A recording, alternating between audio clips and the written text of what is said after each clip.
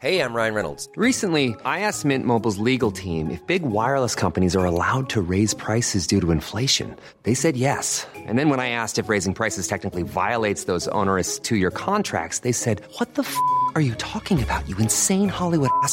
So to recap, we're cutting the price of Mint Unlimited from $30 a month to just $15 a month. Give it a try at mintmobile.com/switch. $45 up front for 3 months plus taxes and fees. Promo rate for new customers for limited time. Unlimited more than 40 gigabytes per month. Slows full terms at mintmobile.com. It's that time of the week again. The Rugby League rant, fifth and last.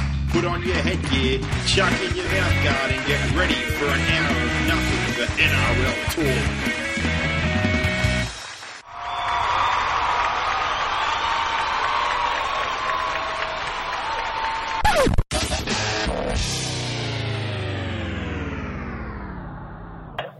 And it is that time of the year again. It is grand final time. All the contenders have fallen and we are left with the Melbourne Storm and the Cronulla Sharks, and we are very lucky to kick things off with our grand final show, the fifth and last podcast, with Paul Kent.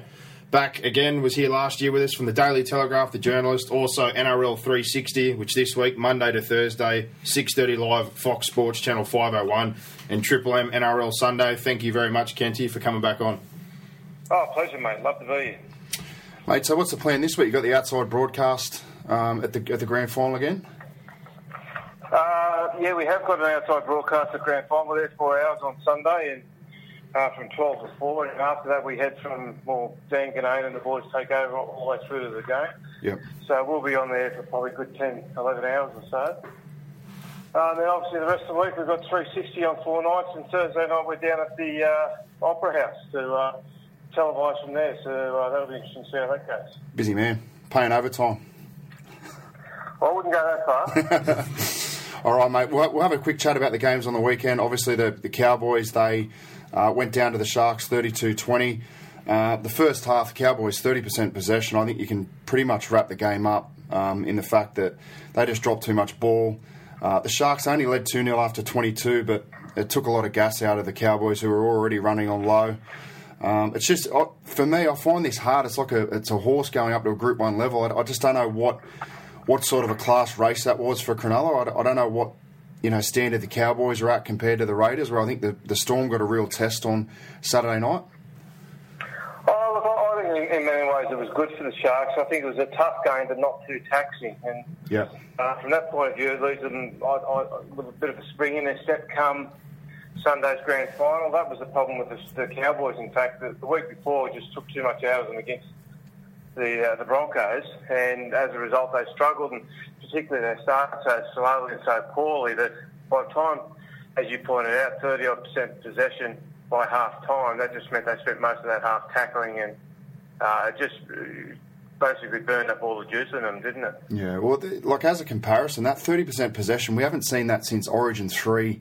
I think it was 2015, and that was when New South Wales were down 28-0 at half-time. So at half-time, I thought that the Cowboys actually did a good job, only to be down 14. And then they scored straight after half-time. I thought, that they are a chance. It couldn't have the situation couldn't have been any better for the Cowboys, I think, in that situation. But as we said, I think the gas was taken out of them. But we'll move to Saturday night. I thought the Storm, they looked a little bit flat for mine. They were a bit regimented, but we expect that. They play that block shape. I thought the Raiders rolled through the middle of them, and they made plenty of yards. But the Storm, number one defence in the competition, they looked good. I thought the Raiders were brave. But probably the two biggest things to come out of this, the sin bin. Did you agree with the sin binning? Oh, look, I thought it was a bit tough. It was certainly a penalty, but the definition of a sin bin is that it's a professional foul that robs the attacking team of a try-scoring opportunity. Now, I think it'd be pretty hard-pressed to explain how that would have been a certain try. So from that point of view, I think they were a bit hard-pressed, but certainly it was a penalty. Do you think it's based on a distance, the distance that he was tackled out? Well, it was the fact that it came after a break. Yeah. So he was looking for a quick play the ball. That was the biggest issue. He wanted the quick play the ball to play on the back of after a break upfield. Now, saying that's why the fullback was the one doing the tackling, but the Raiders had scrambled pretty well, and they got back on their line pretty well. So from that point of view, I don't think it was really a costly try scoring opportunity for the Storm. I think it was just one of those ones where the referee, just in the heat of the moment, just thought this is the way to go, and that's what he did. And look, it's line ball. You can argue each way with it. Yeah. But it's just, I just think it's just one of those ones that just you don't get the bounce of the ball, do you? No, well, we're at a 30th on Saturday night, and it was split right down the line. Like I sort of thought that if that happened on halfway, there's no way that he would have given it. Obviously, sin binned him. Look, further up, if it was 10 metres out, I could probably have copped it. I thought it was harsh, particularly when you look at the positioning of the game, like where the game was at that point in time. Obviously, the Storm scored in that period of time, and they ended up going up by 8, and it was just too much for the Raiders in the end. The Austin forward pass, what do you make of that one? I thought it went back out of their hands. Which one was that? I think it was with about 2 minutes to go. Blake Austin threw a long cutout. I think Edric Lee caught it, and they looked to be away in some space. Yeah, I thought it came backwards out of his hands, and I think that's what you've got to look at. That's what that was. I think a linesman call there. It was, yeah. And the linesman. So sometimes the linesmen, they get it wrong. What they'll do is they'll sit there and they run them, but then they'll all of a sudden quickly stop. And then what happens is when they see the ball come out, they're no longer allowing for momentum. Yeah. And what we've learned about the game is to check whether it's a forward pass or not. The best indicator is to watch how the ball comes out of the hands. Now, if the hands are going backwards, then momentum can still carry the ball forward. But, they didn't go that way, did they? Yes. The linesman thought he made the right call, but I thought that was a tough one. I thought they had a couple of tough ones, Canberra, but having said that, that's no excuse. You've got to be good enough to overcome them at this stage. Absolutely. 100%. Mate, Ricky Stewart, obviously he's copped a lot of flack over the years, especially after he left Parramatta and that whole situation, but you must say he's done an absolutely fantastic job since going back to Canberra. He obviously understands the club. He's from around that area. And on the flip side of that, you've got Craig Bellamy on the weekend, who is into his 6th grand final. Take the cap situation out of it. You'd have to think that in the modern era, he's probably the best coach in all time. He'd be very, very close or in the top 3 around that mark. He's been outstanding in what he's done in Melbourne, especially given the salary cap era. Oh, 100%. And look, a lot of people are critical of what Ricky's done, and it's critical of him walking out on Parramatta, but you've only got to take a quick look at what's happened to Parramatta this year to say, well, you know what, maybe Ricky knew this is the state Parramatta was in, and that it was inevitable at some point it would come unstuck. And I know that he certainly sat down and he was very frustrated with the way they were running the club when he was there. He didn't agree with it. And then when the opportunity came up to join, go back to the Raiders, I thought, I actually spoke to him about it at the time, and he just said, I don't think I can do it. He said, I've sat here and, I've committed to Parramatta, and I said, mate, you're nuts. And another person said the same thing to him was Ron Massey. It was just Parramatta were a basket case. It was waiting to happen what happened at Parramatta, and unfortunately it happened for poor old Brad Arthur, but that's just the way it goes. 100%. And I'll tell you what, the big thing I realised, I was lucky enough to be there 2010 to play some 20s, and the club is very, very well run. Don Furner does an absolutely outstanding job, but after being back and visiting some old teammates and going for a few games, things have changed dramatically, particularly culture-wise and how close the group was. Everybody was friendly and things were together, but since Ricky's been back there, even post-game now, there's a much bigger influence on having dinner. They set up, they let all family in, all the 20s players, everyone kind of mingles, and I've just felt over the past 2 years while I've been down there since he's taken over the club that in that sense in particular, bringing the whole group together and merging them as a side and as a club, that's just improved tenfold. Yeah, 100%, and that's what he's very very good at doing, isn't he, Ricky? And that's what the attraction is of him as a coach, and he's got there and he's been able to do that. And he's turned Canberra around. He's building him into a club that's really really building into something strong at the moment. And what I think is particularly impressive is the way he's gone about doing it with. What's the word? Like with players we've never heard of. That's something that no one really knew Josh Hodgson before he arrived, and then on top of that we had Elliot Whitehead. Few knew about him, and that's really been the strength of Canberra. Like when you had a few players like Tedesco and Proctor and those sorts of players who committed to Canberra and then basically right at the last moment backflipped. Canberra realised that there was a problem there. That they thought, well, hang on. too many players doing this for us to actually, for it to be their problem. So Canberra looked at themselves, and out of that, they went away. They came back, and they basically just built a club on the back of people who wanted to be there, essentially. Look, Ricky Stuart gets a dud rap a lot of the time, but his job isn't to please people. You know, like what happened at Parramatta needed to happen. You know, you look at the players that he got rid of, and where are they now? A lot of them aren't anywhere. You know, I think the majority of them aren't anywhere. So someone's going to be the one to deliver the bad news. And look, he embraces that. It rubs some people up the wrong way, but Craig Bellamy does it and gets sort of a different rap to Ricky. I think they're very similar coaches, to be fair, and very similar personalities, but obviously Craig's probably hidden away a little bit down in Melbourne and avoids that a little bit. But just on the players in the Super League, I watch the Super League, definitely more than what Lewis does. And if you would have told me Josh Hodgson would have the impact that he's had, I'd be lying. I thought he'd come over and he could be potentially a solid, maybe a backup hooker, but to have the impact he's had has been phenomenal. And it's a credit to the coaches down in Canberra. Oh, absolutely. Yeah, he's done a tremendous job. And no one knew too much about him. I know that he came to Ricky Stewart's attention because Ricky rang Nathan Brown when he was coaching and said, look, I need a hooker.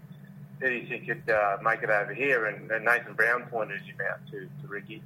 So that's where he got him. But again, his improvement from his first season to his second season is quite stark, and I think that's also a testament to the coaching that he's getting down there. And that's all good. That's what they come here for. That's what you want to give them. But it's just it's a funny one, isn't it? I just think they've done a great job down there in Canberra, and I think they're a club that they know where they're going now. They know what they want to get out of their team and how to get it, and it's been very successful. We spoke about value for money last year as well on the salary cap, and they're certainly getting that, in terms of return for what they're paying them, and it's smart business. I think they're set up really well down there. Oh, absolutely. And look, see, one of the things that they did find about Canberra was a lot of players didn't want to move there because the reputation of Canberra of how cold it was. Now, by doing essentially finding English players, they're getting a better climate, aren't they? So they're not too concerned about moving to Canberra. And also then they've done the other right thing, I think, which is go after Queensland players, because Queensland players all tend to basically, they don't mind moving down there either. No.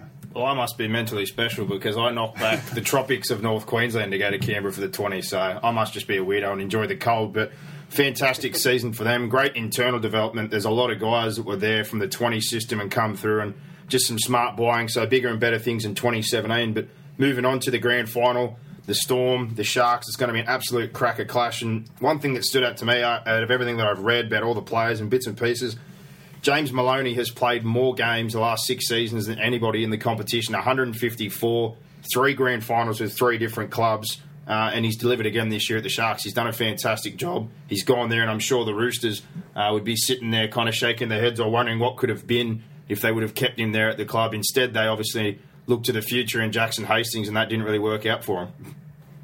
Yeah, exactly. And look, I think you'd have to start to say now that given what we know right now, is that James Maloney's probably the buy of the season, to be honest. He's the fact what he's done there with getting those guys to the grand final, he's been an integral part of what they've done. So it's hard to argue anyone's been more instrumental for their team over the off-season buys. 100%. Agree?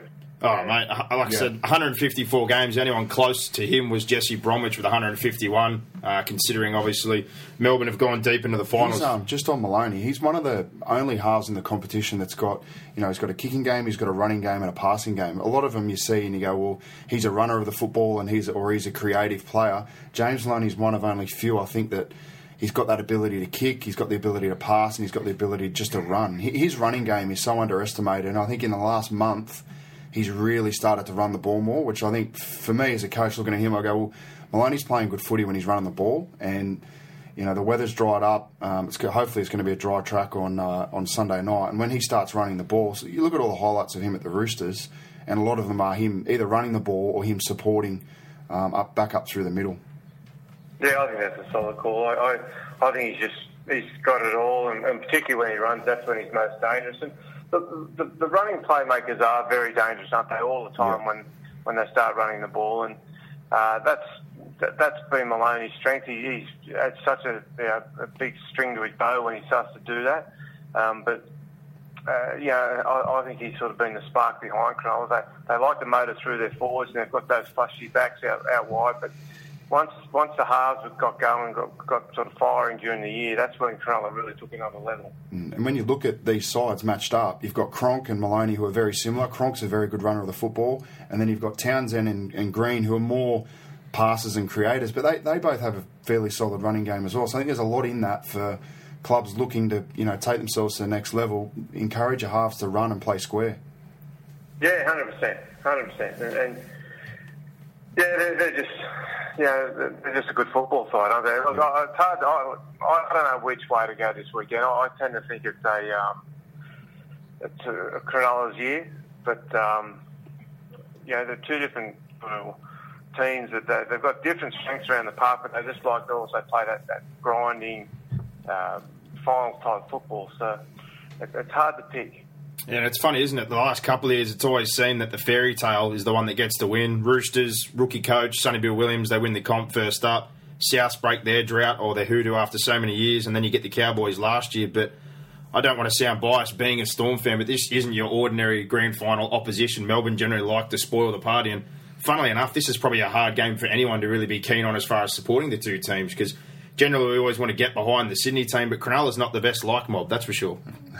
No, they're not, and there's plenty of players in there that for various reasons, and that's the other part, various reasons that they are hard to like. But look, I don't. Look, you're right. We haven't really got that fairy tale side this year. It should be Cronulla.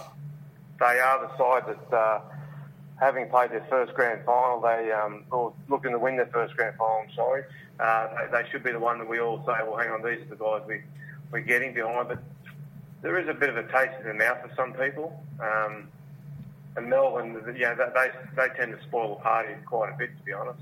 But they're such a good football team. And one of the things I have liked about Melbourne, which we probably haven't seen enough of, is that the way they've handled success after a game and treated the opposition, and it's been all very respectful, and there's a lot to acknowledge and like about that. I'm really been impressed with the way Melbourne, even Cooper Cronk on the weekend, when they won the game, it was his 300th game. They won the game to go through the grand final, but the first thing he did was he went around and consoled a lot of the Raiders players, which was a really admirable streak, I thought.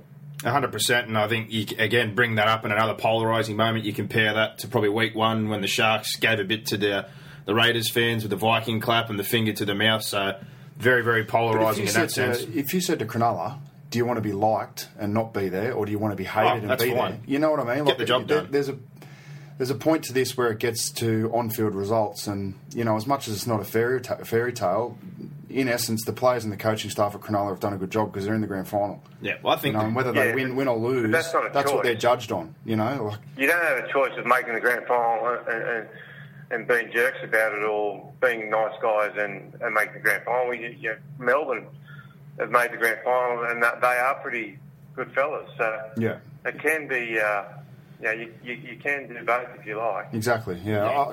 I don't have a massive issue with it. I'm not the biggest fan of the Sharks. Don't get me wrong, but their style is effective, and that's what they're paid to do. Yeah, well, the personality definitely suits the style of play. They're a very abrasive side. They do like to get involved in the niggle, and hence why they're probably the most ill-disciplined side in the comp, the most penalised, and they're coming up against a team who, like we said, very disciplined, very regimented. They like to play within their structures, but we've got the number one defence against the third-ranked defence, and in attack they're basically even on that sense as well, third versus fourth. But I think this one's pretty simple. Melbourne, you know what they're going to try to do. They want to control the ruck. They want to dictate the game, even possession, dominate through their forward pack. And the Sharks, it's going to be all about winning that middle, bit of bash and barge, and they get such good meterage coming out of yardage. I think a bloke who doesn't get anywhere near enough raps is Sasai Feki. He's one of the best yardage players in the competition. So I think Melbourne will be all about trying to kill the set starts here and trying to stop Cronulla from getting over in the middle. Yeah, I think you're right. But it's It'll come down to the battle of wills and who gets over the line, in that contest. And I think from there it's not going to be an expansive game, though. I think if there's more than 24 points in the game, I'd be very surprised. It'll be a 14-10 or a 14-8 or a 12-10 type score. I think. I don't think there's going to be a lot of points because just the nature of the way they like to play these two teams. Yeah, absolutely. I think Cronulla need to win the possession battle. If they're to win this, I think on a 50-50 game, I think Melbourne are a better chance of winning the game than what Cronulla are. I think they're going to need a slight possession advantage, a field position advantage. I think they've got the forwards to do it. The blueprint that they showed against the Cowboys, I thought they pretty much dominated the middle. Obviously, they had that possession advantage, but just a little one. I think you've nailed it there, Louis. I think the way that Cronulla start their sets is so effective. You either kick it to Holmes, you kick it to Barber, or you kick it to Fecky, and it's more often than not how they get tackled on that first play that determines how effective they are in that set. So, look, Josh Hodgson did a pretty good job against Penrith. He kicked down the short side to keep Mansour up so he couldn't return the ball back, and it won Canberra a lot of field position. So this week I'd be very surprised if Bellamy isn't all over that. I think he'll be kicking down one of those sides. I don't think he'll kick down the middle of the field to Barber and allow him to bring the ball back. I think kick down a short side and try and get Cronulla to come out of a corner of the field and have those players running from dummy half rather than picking it up or catching it and running back. That might sound solid, doesn't it? And the one thing that we know about Craig Bellamy is he'll get the plan 100% spot on. Yeah. And he's very good at just sitting there, and they correctly identify opposition strengths and weaknesses. And one thing that I know that the Storm like to do is actually they never factor in that if a player, for example, Lachlan Coote, has a bad game, they never factor in the fact that they'll target him and hope he has a second bad game. They always just basically train to the opposition's strengths because their belief is if you train for the weaknesses, they could improve them over the week, but if you train for the strengths, then you're in pretty good shape to handle them when they come your way.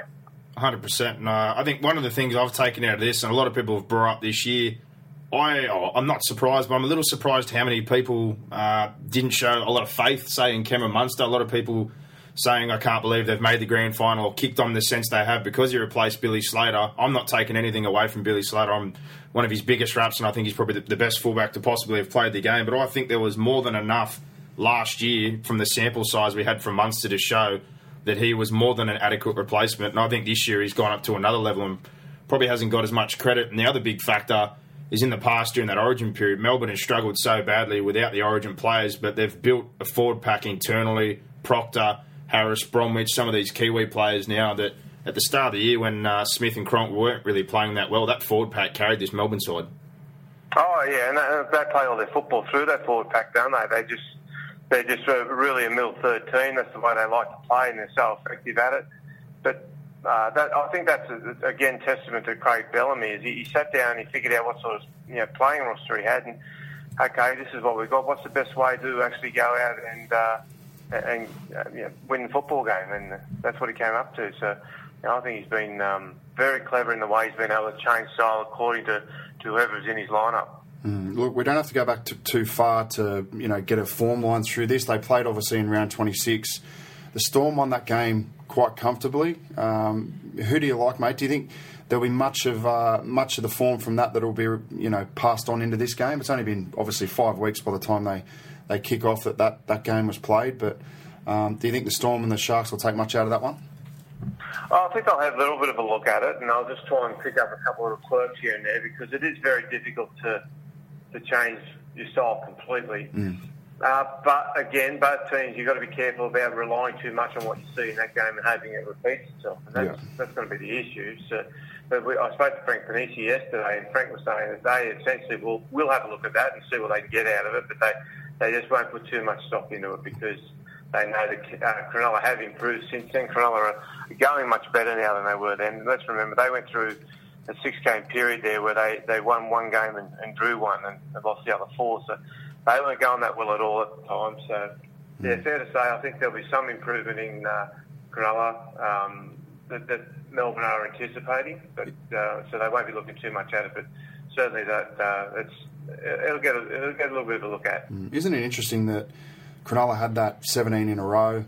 They looked like they lost all momentum, and I think they're the first team in a very long time that's been able to kick back up again and find some momentum late in the season. Like most sides that you see go on a run like that, they'll fall away. Obviously, we had the Cowboys and the Broncos who had great runs to start the year, and it looked, people were saying stop the comp and we'll just play the grand final now, and neither of them figure on grand final day. So getting that timing right, obviously, is important, but it seems incredible to me. Coming into the finals, if you said to me the Sharks would make the grand final, I wouldn't have had it. I definitely wouldn't have put my hard-earned on it.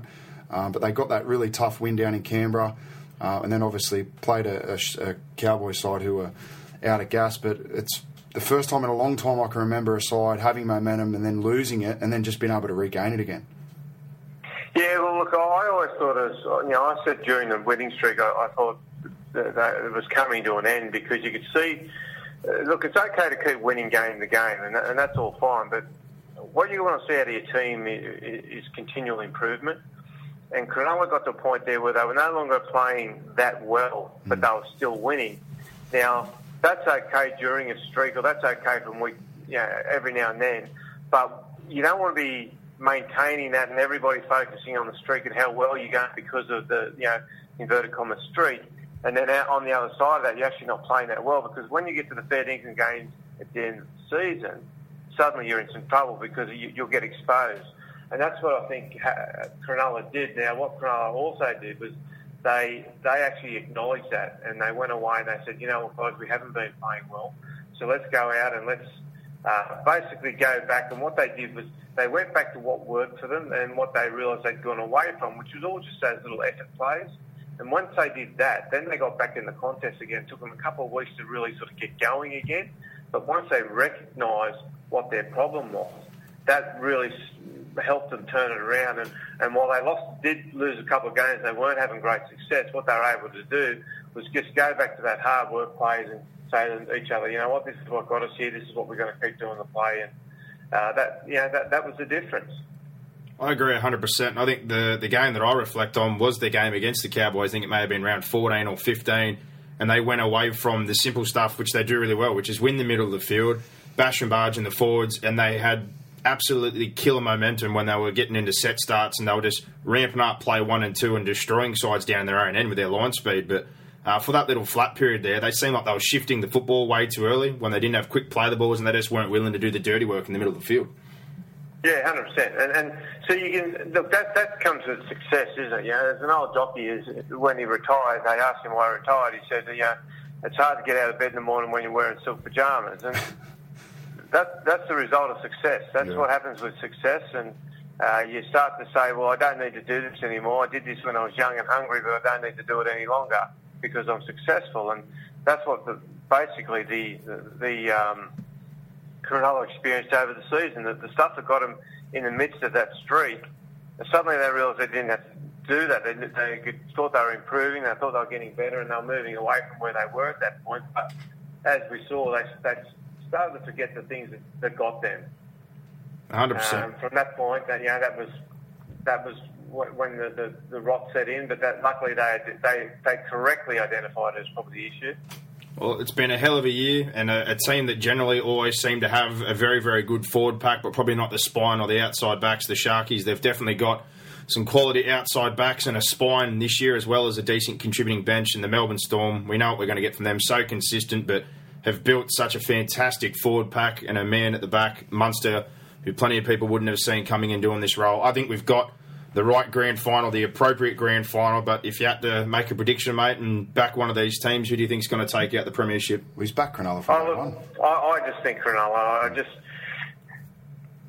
Sometimes you get into these games and the fact that they haven't won, the fact that there's players that have been in this team who have won grand finals, so they know what's about. They won't be completely overawed, but by the same token, the whole history of the club and what they're trying to achieve as a unit will basically get them together and say I just think it'll give them some energy that it's pretty hard to find. I remember talking to Mal Meninga earlier in the season, and we talked about Origin and how every year at Origin there's always some little perceived slight, or people are easily offended, and suddenly that becomes a motivation for the series and all the rest of it. And I asked Mel how people can be so afraid of motivating their opponents by saying the wrong thing when they're already highly skilled and highly acclaimed athletes.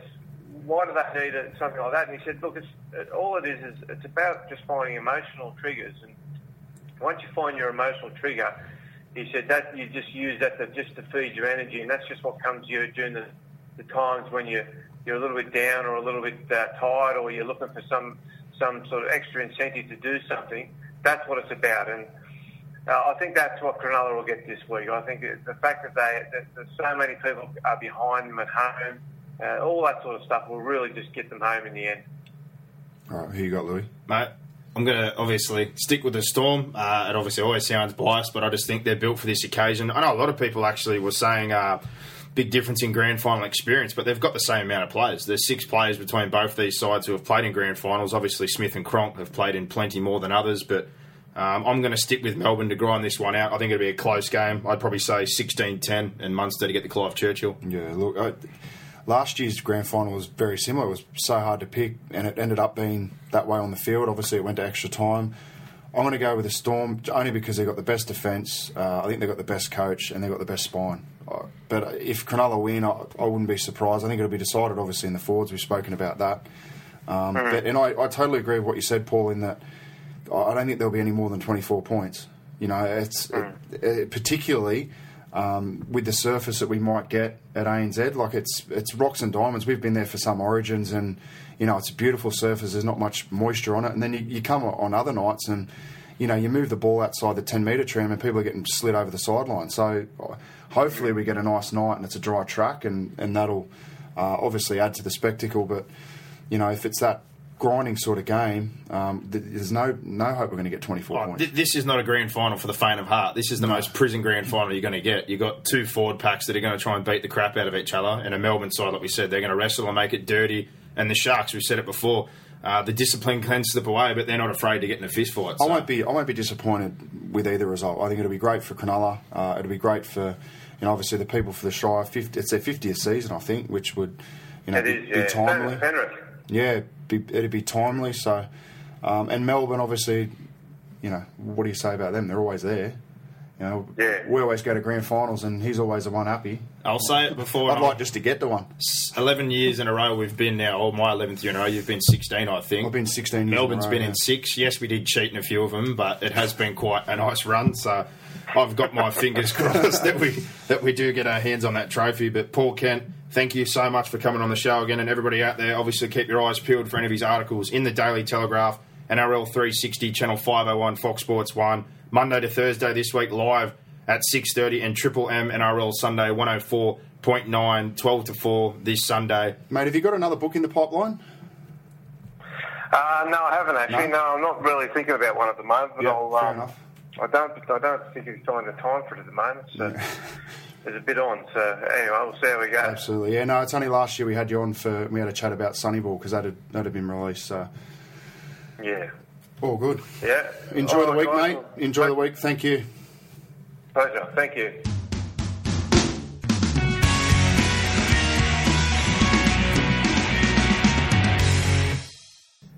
Well, what a way to kick off the grand final show, Boxer, with Paul Kent. Massive appreciation to him for coming on again this year. And like we said, keep your eyes open for his articles in the Daily Telegraph, obviously on NRL 360, Channel 501, Fox Sports 6:30 live Monday to Thursday this week for NRL 360, and Sunday 104.9 Triple M NRL Sunday.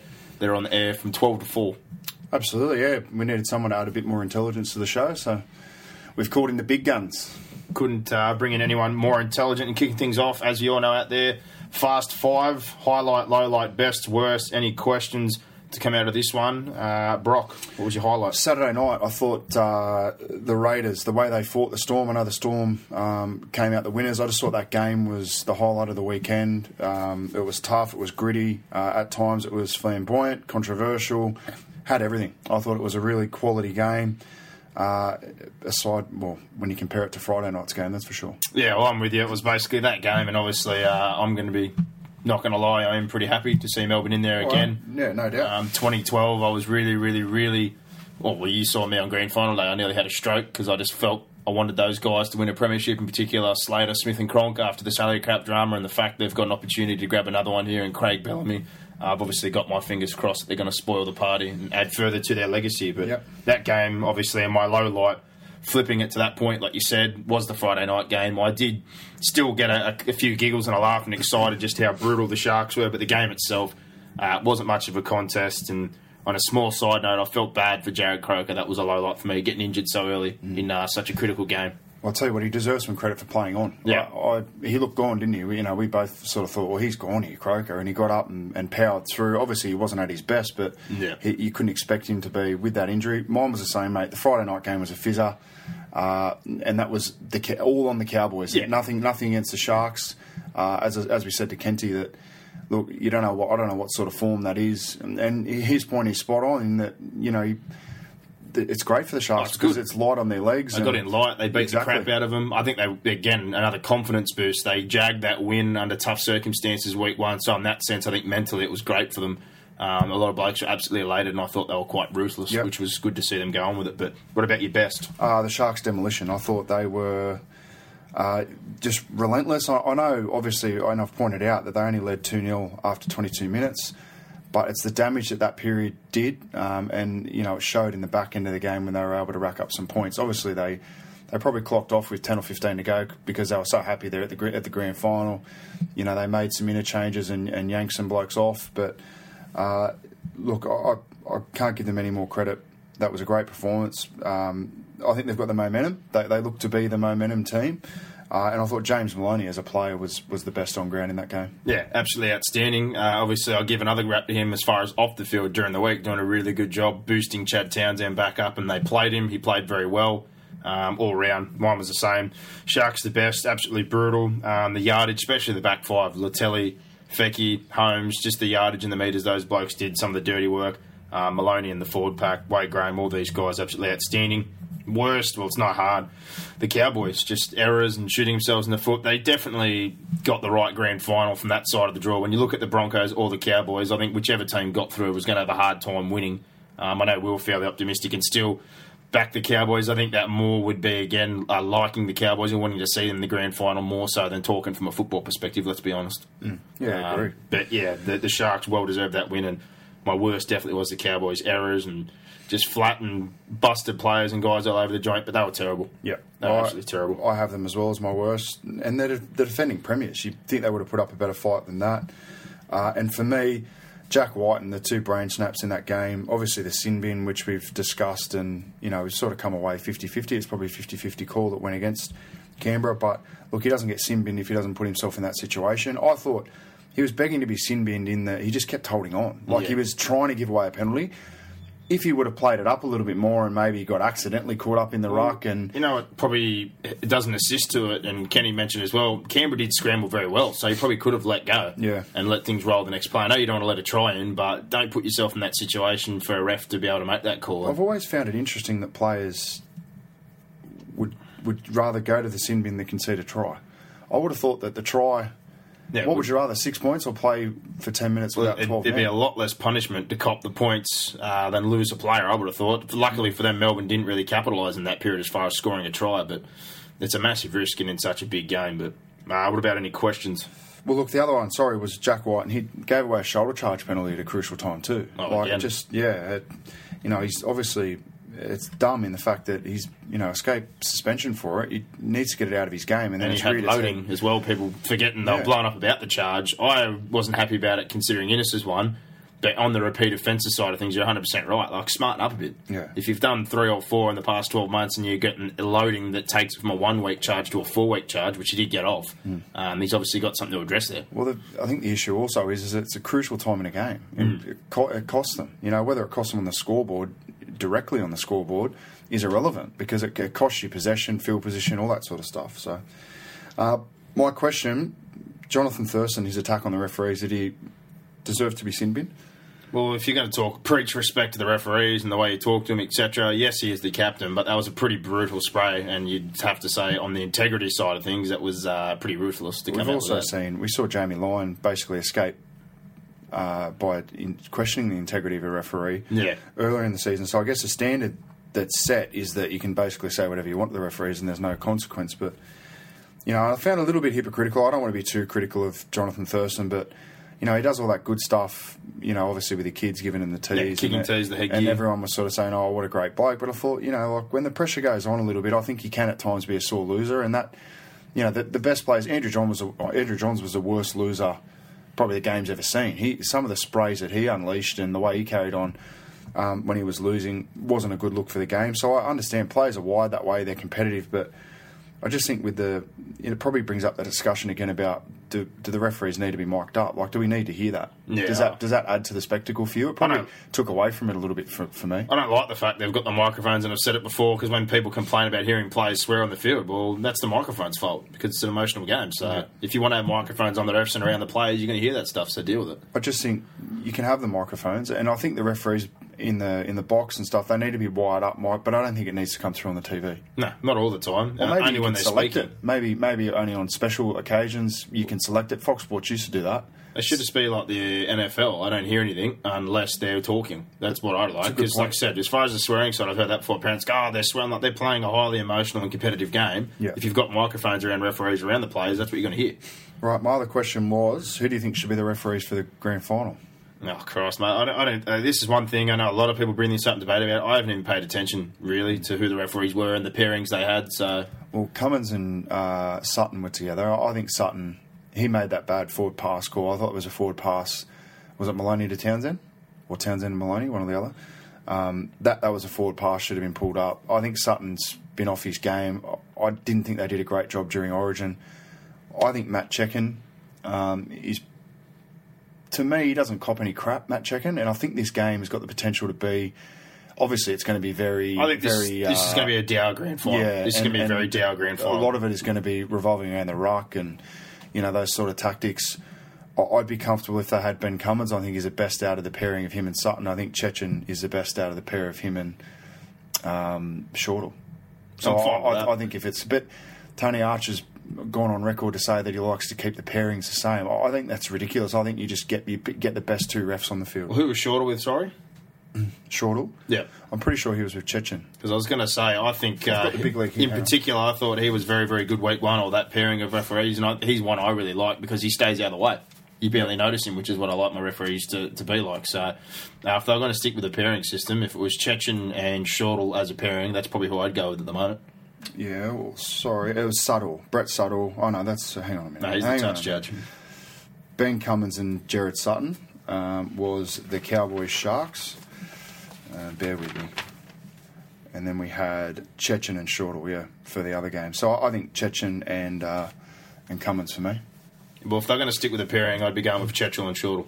Okay, yeah. So that's me. But okay, as a pairing, if you said if it has to be a pairing, I agree with that. Out of the two, I'm going with Cecchin and Shortall. Because like I said, Shortall I don't notice, and I like it that way. He doesn't try to draw attention to himself. Cecchin, I'm kind of with you. He doesn't like to stick to any crap. He tries to get on with things as well. So, all right, we've got to take a little bit of credit this week too as well, because we tipped the punters into, or you tipped the punters into the Roosters to knock off the Dragons in the 20s. Good price. 3 weeks in a row I've got on them, and they've been outsiders. Not massive outsiders, but they've been $2 or plus every single game. And the big reason, and it's, again, if you watch the 20s during the year, it's hard to get a form line because you only get to see one game every Saturday. And it generally tends to be the same teams, the Raiders, the Titans, these kind of guys that play first up.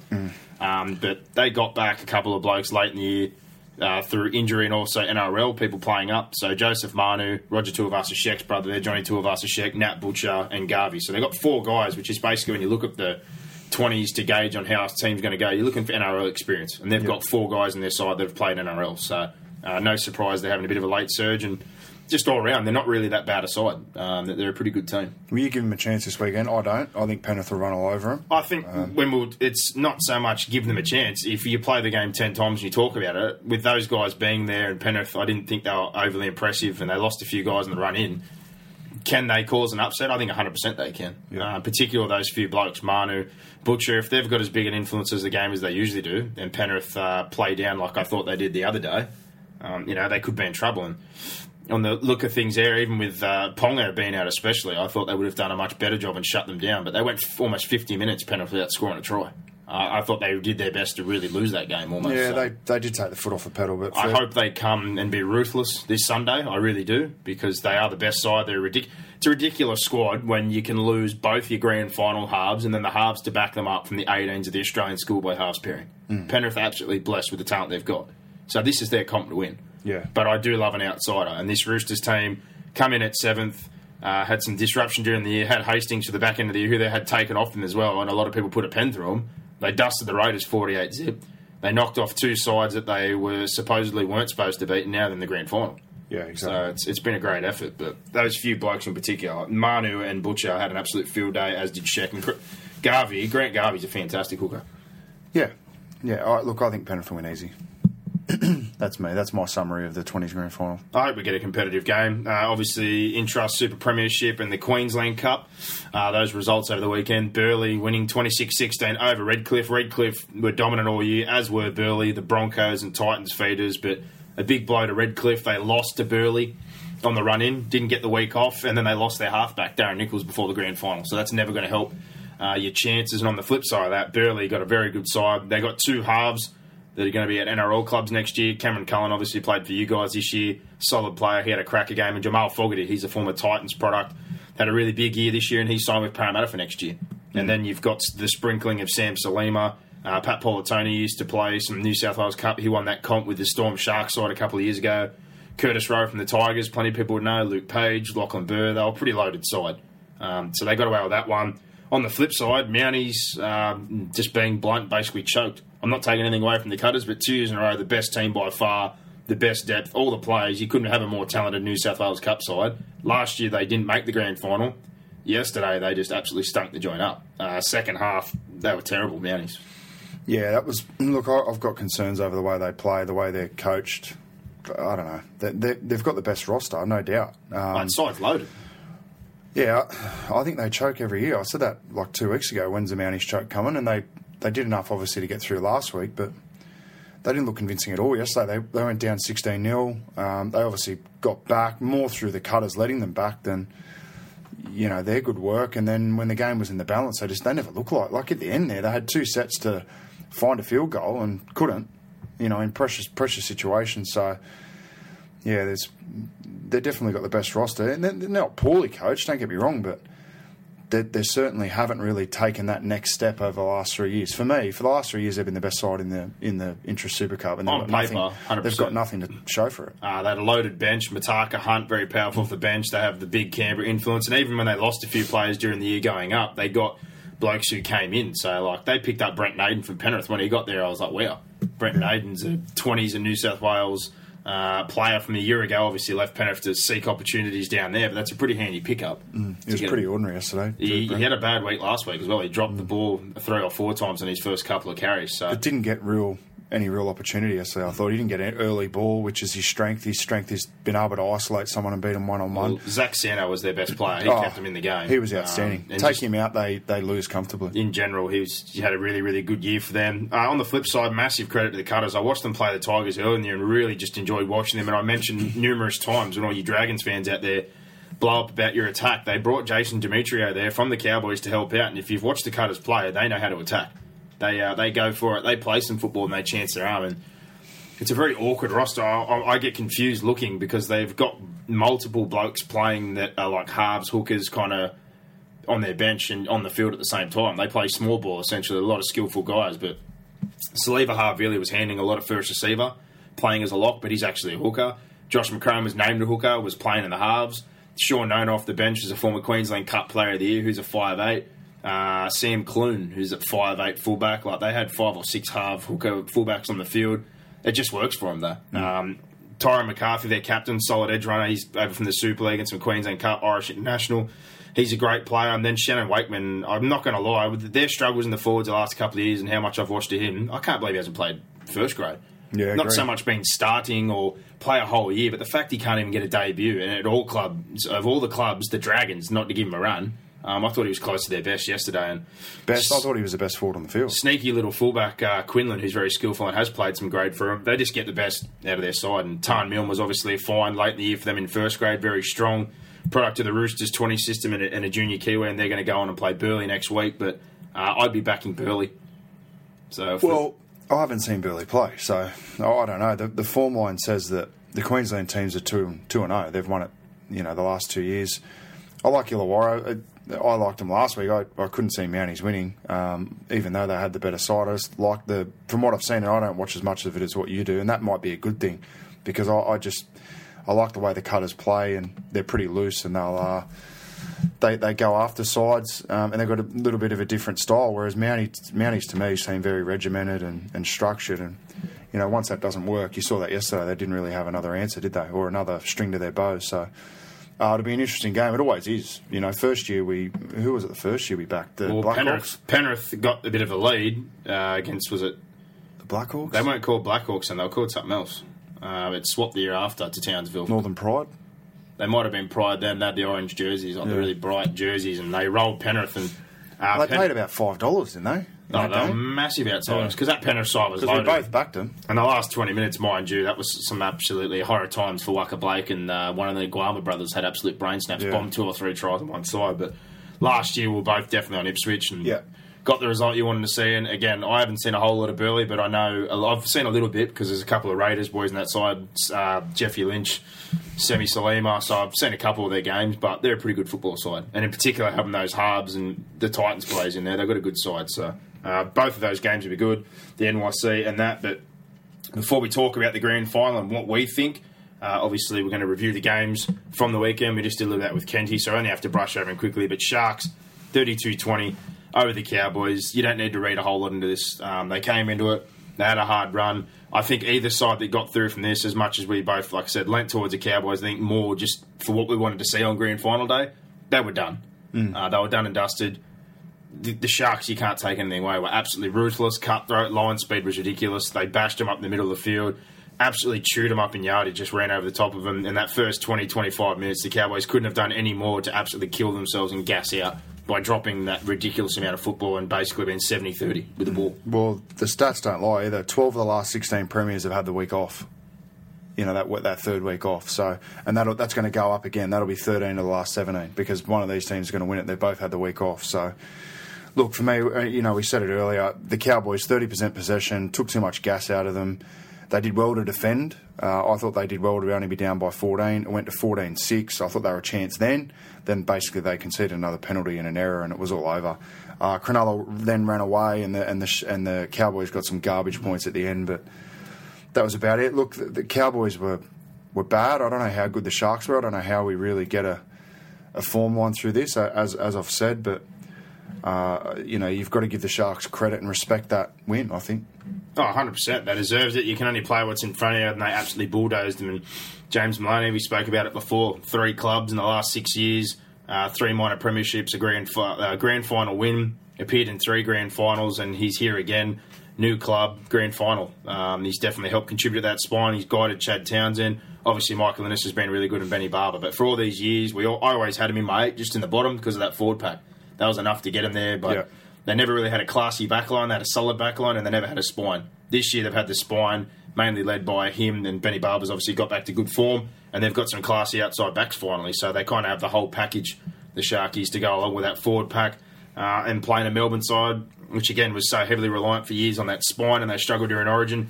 Now they've built such a great forward pack that really didn't affect their Origin period this year. They still won games, which is why they won the minor premiership. Yeah, definitely. They managed to get wins through that period, which is crucial. Brisbane did it last year, and look where that placed them, and Melbourne, the side that were able to do it this year. Yep, 100%. And and Cronulla. Obviously, Cronulla had a lot of wins during that period too. Yeah, well, they beat Penrith and a couple other sides, and that comes off the back of, like I said, having those other guys step up in your squad and grow, or having a little bit of depth, and particularly for Melbourne, having those New Zealand forwards who don't go out for Origin made a massive difference for them this year during that period. And having Blake Green there in the past, they've kind of had a fix-em-up pair of halves, or they've had a bloke next to Cooper Cronk who's not really that stable, but Blake Green, obviously a decent first grader. Benny Hampton and a couple other guys there. Yeah. So look, wrapping that game up, the only disappointment for me was that it was a fizzer. It wasn't close. As a neutral, I just wanted to see a close game, and it wasn't. It was pretty much over at half-time. So, but move on to the other one.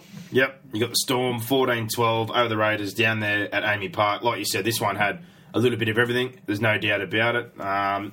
There's a lot of people crying poor the day after the Raiders didn't get the rub of the green in the ruck, and vice versa the other way. And the Melbourne side of things. Melbourne had a kick that wasn't on the spot to go along with people complaining about the forward pass or the sin binning. All in all, I don't like when people throw shadow on a game. There's way too many back and forths in between, this cost them or this happened. At the end of the day, obviously losing Croker early on didn't help, but I don't think they helped themselves, and I think their best two players throughout this year were pretty quiet in Joseph Leilua and Josh Hodgson. I didn't think they had a massive influence on the game, which is, they're the two guys I would have been looking towards, which they had success last time. Chase Blair didn't have a great night against Joey Leilua. Obviously, he was pretty quiet the other night, and Josh Hodgson, who's been so influential, was not really a big player of note the other night. Look, I found it very interesting because the Raiders rolled down the field so easily. I thought Hodgson would have had a much bigger impact on the game, and like you said, he didn't. Look, I thought Melbourne were a little flat. I think the week off, they looked a little bit clunky and regimented in their attack. Like, obviously, their attack's always regimented and structured, but I just found... Mom deserves the best, and there's no better place to shop for Mother's Day than Whole Foods Market. They're your destination for unbeatable savings, from premium gifts to show-stopping flowers and irresistible desserts. Start by saving 33% with Prime on all body care and candles. Then get a 15-stem bunch of tulips for just $9.99 each with Prime. Round out Mom's menu with festive rosé, irresistible berry chantilly cake, and more special treats. Come celebrate Mother's Day at Whole Foods Market. Not to be as smooth as it usually is. Whether that was because of something the Raiders did, I didn't really see anything in the Raiders' defence that they did differently than any other side has done to Melbourne. But look, I think for this, Melbourne will improve out of this. They're going to get better. The week off as a coach, you love it if you've got injuries and just for that rest. But the flip side of that is that you become a little bit clunky because you haven't had, obviously, you get into that routine of playing every week. So the long gap, I think, affected Melbourne a little bit. The Raiders, they were brave, and I thought they started playing footy too late. The way they needed to play was the way that they scored that last try, offloading and attacking Melbourne and looking at the space. But for me, it was too little too late. The sin bin, obviously, we're a bit 50-50 on that. It obviously went against the Raiders.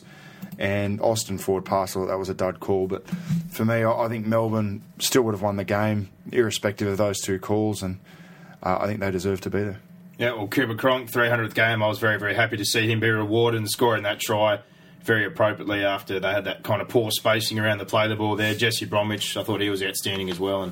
And they're into another grand final. If you take, obviously, the salary cap issues out there, this is 6 grand final appearances for Melbourne in the last 11 years, 2 since the salary cap scandal, a couple of minor premierships in that period as well. Craig Bellamy, just with these guys and these players, he just keeps on breeding success, and there's just no surprise. Every year, I know people keep writing them off and saying at some point they've got to drop, but I think they've built the squad up, which is the big thing to take a lot of pressure off those two guys, which is kind of prolonged things this year. They didn't start the year well at all. Cooper Cronk was awful. Honestly, yeah, kicked the year off, and Smith was kind of just going through the motions, but that forward pack, and in particular, the two names in it that don't get enough raps for me, Tim Glasby and Dale Finucane. Yeah. Dale Finucane, especially this year, to me, is borderline being an Origin player. He's been absolutely outstanding. So that forward pack and the Raiders, I think bigger and better things next year. Obviously, they've come out of nowhere, but they're going to be really, really good. I think they're going to take a lot out of that and be even hungrier. But I think we've got the right grand final, realistically. Like if it won out of these teams, or if the Cowboys weren't busted, that top 4 had to be somewhere out of there. But I think if you're going to go off all year, we're one of those 3 teams. I think the Cowboys near the end there, they flattened out at the back end of the year. They weren't really looking too crash hot as much as I would have loved to see them go back to back. But out of those 3 teams, Raiders, Sharks, Storm, I think any of them being in the grand final was appropriate. Yeah, agree. Absolutely agree. And if you're looking at the grand final this week, obviously we're probably going to have a bit more of a chat later on as far as the odds are concerned with WilliamHill.com and talk to Mr. Gossip and possibly have MG on. MG will be on. We're going to have MG on. We've just been trying to confirm that while we're talking to Paul Kent, but we'll speak a little bit more about the grand final. But a quick look at things here with WilliamHill.com. Melbourne are $1.83 favourite to start things off. 2.06 are the Sharks, minus 1.5 the line there. 1 to 12, $3 for the Storm, $3.10 for the Sharks, 13 plus, $4.50 for Melbourne, and $5 for the Sharks. Overs, unders, 35 points. 35.5. Sorry, I reckon unders for that one. I just looked at that and I think that's basically free money. And the Clive Churchill medal, there'll be no surprises, I'm guessing, with the market here. as to who's the favourite. Trying to get it to pop up. It won't load here for some unknown reason. But Cooper Cronk, Cameron Smith, no surprise there. I think when the futures before the final started, they were around the same amount. But Cronk or Smith, $6. Maloney, the favourite out of the Sharkies players, $9.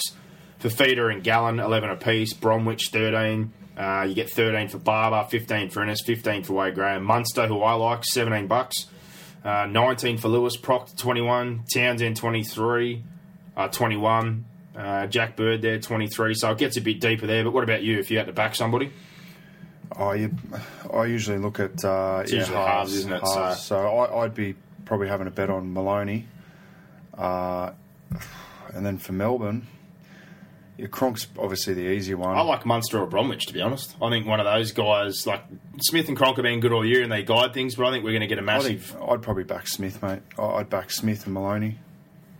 Well, there you go. If you go with Brock's picks there, $6 for Cameron Smith, Maloney $9. I'm kind of, if I was going to pick a Melbourne guy, I don't know why. I get the feeling either Bromwich will just have a monster, or Cameron Munster will have a great game. So 17 for Munster. I think history just tells you about that. Usually Fords halves really don't win it. You know, Sam Burgess won it, and we know how epic of a game he had to have to get it. So, and actually, it wouldn't surprise me. Jesse Bromwich is a big game player. Well, out of that player, the two for the Sharks, I know they've got Fafita right there. He's very important, but Mick Innes is the one that glares out for me as well. Same. $15 for Mick Innes if it's not Maloney. It's good value. They're probably the two pairings of players. If you're going to pick a forward for them, I probably wouldn't be going for Fafita. I know him and Gallen probably rack up the most stats or get the ball in the offloads. I think Wade Graham would be a sneaky one for me if I was going to back a forward on the Sharky side of things. And Luke Lewis had an epic game last week. Yeah, 100%. So. There's no odds up for the state championship between Burleigh and the Cutters, but I'm sure the way they've framed the market the last 2 years, they're going to be a little more kind to the Queensland teams and probably go close to pick them.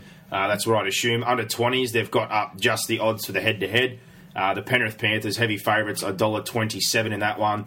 The Roosters, outsiders, $3.70. So, how good's grand final day, honestly? I say it every year. Better than birthdays, Christmas, New Year's, all that stuff combined. 3 games, you get there nice and early, you get on the sauce. It's just a great day.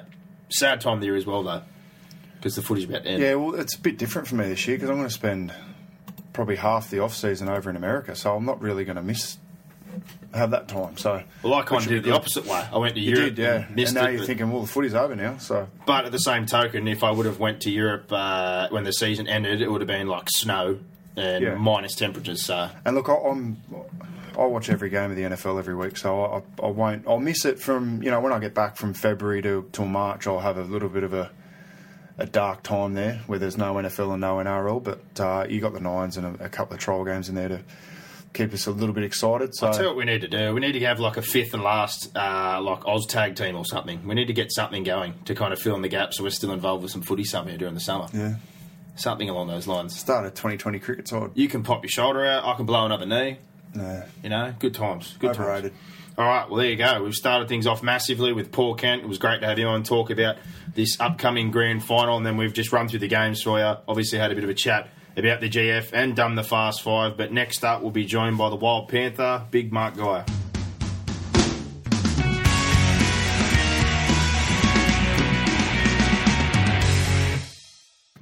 And it's only appropriate on grand final week that we talk to a man who experienced two himself.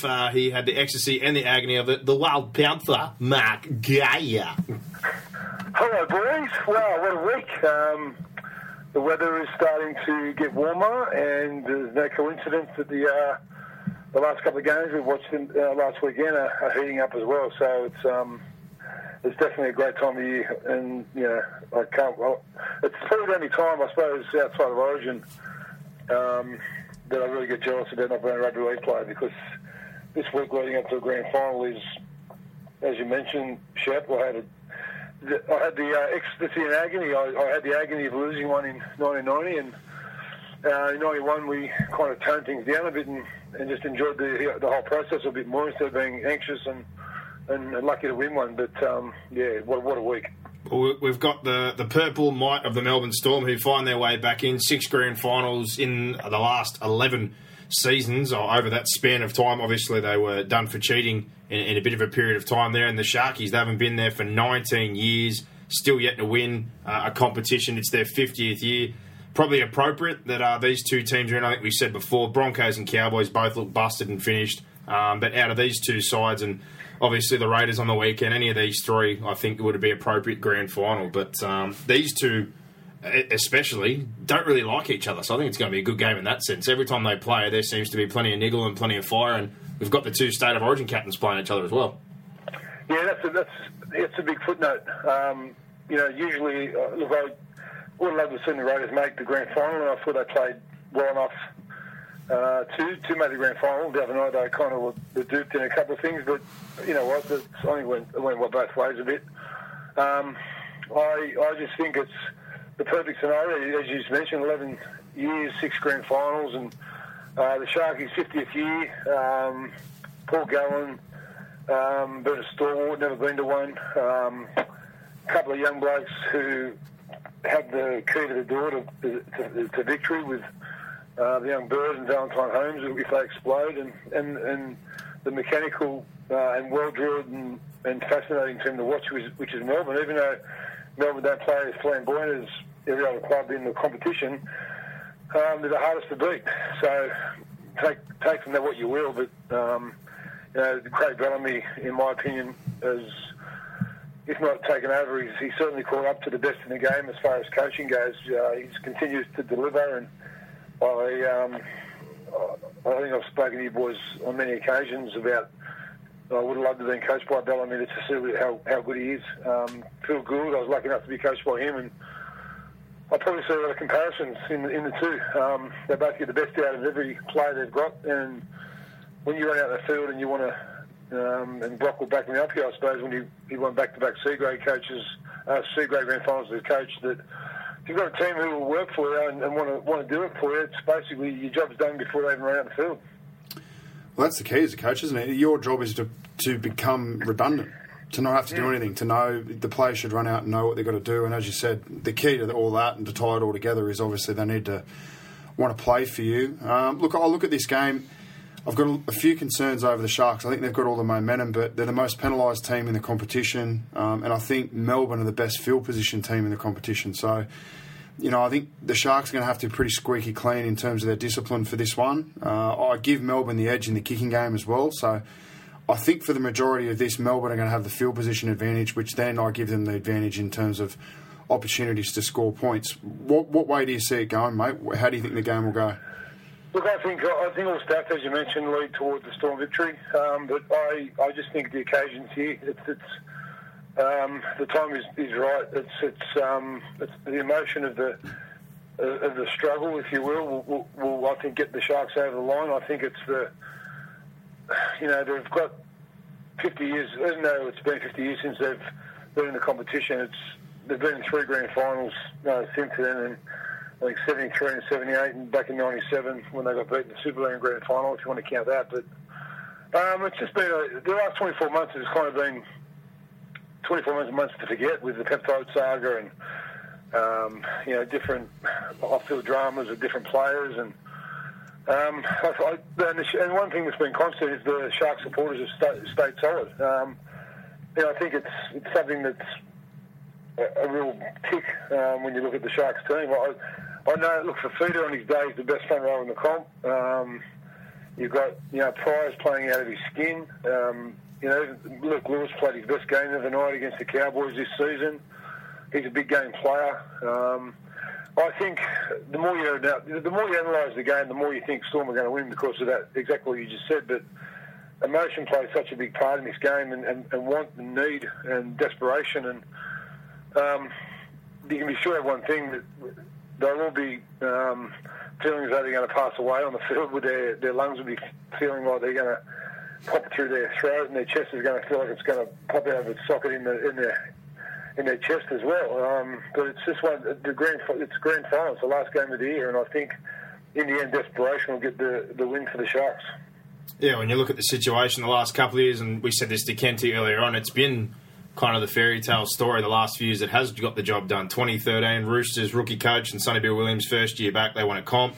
2014, we obviously saw Souths break a long drought after being kicked out of the comp and then returning, and then last year a first title for the Cowboys. But I'm not going to throw a spanner in the works or try and sound like too much of a tool being a Melbourne fan, but this is not exactly a team you want to be coming up against on a big day or a big occasion with a coach like Craig Bellamy and two players in Cooper Cronk and obviously Cameron Smith, plus, basically the Kiwi forward pack. It's a daunting task for both sides, but I look at this one, I think it's quite simple. The Sharks, that discipline, every time they seem to play Melbourne, they're always in the contest, but they seem to lose their head, and like Brock said, when they get opportunities to Strungia, they're definitely going to take that. But I saw what I've been missing probably over the last 8 weeks from Cronulla the other night, which I thought had gone out of their game, which was they were not earning the right to shift the football or play some decent footy. They were too preoccupied with trying to shift early. Last night, they went back to what they should be doing, which is basically playing prison football, straight to the middle of the field, rough and hard, good carries, trying to offload the football, and then on kick chase, they just get down there and tackle 1 and 2. The line speed was incredible, and they just bashed the Cowboys. Oh, there's no doubt Storm are formidable. Because, who would have thought that when Billy Slater went down with the shoulder injury round 1 that we'd be saying, well, I did. I think most people thought it, that there's no way the Storm can get anywhere near the top 4 without Billy Slater. And this Munster kid, wow, I think he was their best player against the Raiders. He was just, the time he's got, for a kid his age, it's quite scary, to be honest. You're right, they did. The Sharks' second phase play in particular was a highlight, but in that 15-run stretch that they won, that's what they were doing. Blacks were like Heinington were coming off the bench and getting that second phase going, and then Jack Bird would get plenty of room with the ball, and Valentine Holmes likewise. In their 4 or 5 game slump, they were guilty of trying to pass wide to Jack Bird and just on Valentine Holmes and say, do your best, and they didn't earn the right. Against the Cowboys, they just kind of, everything clicked, and everything that they did in that 15 weeks that was good seemed to come out together in one game. And conversely, I think everything that the Cowboys were trying to hang on to try and go back to back, they just kind of felt that the struggle was too hard. And in the end, the more desperate team won, and won convincingly. I think the score line flattered the Cowboys, and the Sharks are a team that are gritty. They're at the start of the season, you kind of picked them to be around about the top 4, very much similar to the Storm. But I wouldn't have predicted these two to be in the grand final. That's for sure. Mm-hmm. Do you have any concerns over the amount of possession that the Cowboys had? The Sharks had on the Cowboys in that first half, but yet they only had a 2-0 lead after 22 minutes. For me, as a coach, I'm going, man, during that period, we should have banked more points. And I think obviously the Cowboys are the second best defence. Melbourne are the best defence, and I think they're significantly better than the Cowboys. So I've just got concerns over where the points are coming from. And we had a conversation earlier with Paul Kent, and he was sort of saying that he doesn't think there'll be any more than 24 points in the game, and we both tend to agree. So I think the key is for the Sharks is that they're going to have to keep it low scoring in that gritty sort of style of game, aren't they? Oh yeah. Well, I think to take a look out of Canberra's books. Canberra showed that with the big men going forward, and they went wide on the fringes. Blake Austin was I think another 5 or 6 metres wider than he would normally be in a game to receive the ball, and that kind of already shifts the big. You got to move these big Storm players, big Storm forwards around. They're the biggest forward, one of the biggest forward packs in the competition, and I think they had a game plan Raiders to target Blake Green. That didn't work because his defence was outstanding. I'd be more inclined to around the rucks, up the guts, get Valentine Holmes to come off his wing and a couple of turn the ball in and work around the marker area. I think it's more. The Storm have got an unbelievable outside back line.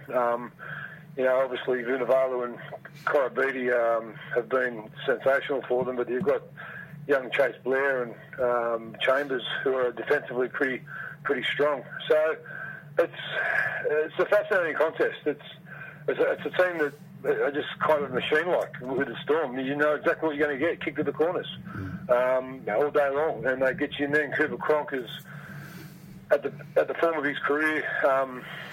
Playing unbelievably.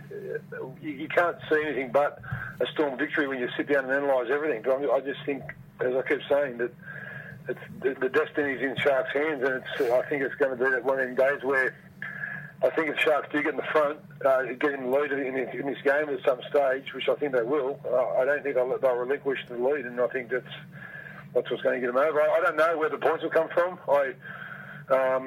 Maloney, can he play as good as he did the other night? Probably not. But he will play thereabouts. He's going to compete every game. Is there going to be an unsung hero who stars, a Fecky or, someone who's we haven't even spoken about? I don't know. But all I know is that once you're there, as long as they don't lose their heads in this week, we spoke earlier about 1990 when we got the grand final, we had street parades and. We basically thought we'd won the game before we'd even taken place. The grand final breakfast was a distraction. The Dally M's were a distraction. Well, it is when you sunk 15 cans the night before. Well, that's exactly right. 12 months later, you do the opposite and you win the game. So, yeah. Back then, I honestly thought, 10, 20 years ago, not probably 20 years ago, you have to probably get to first sample what it was like before you could try and win one. But now I think that these guys play on such big occasions in big fields, and every game is, a Suncorp or an ANZ or an Allianz.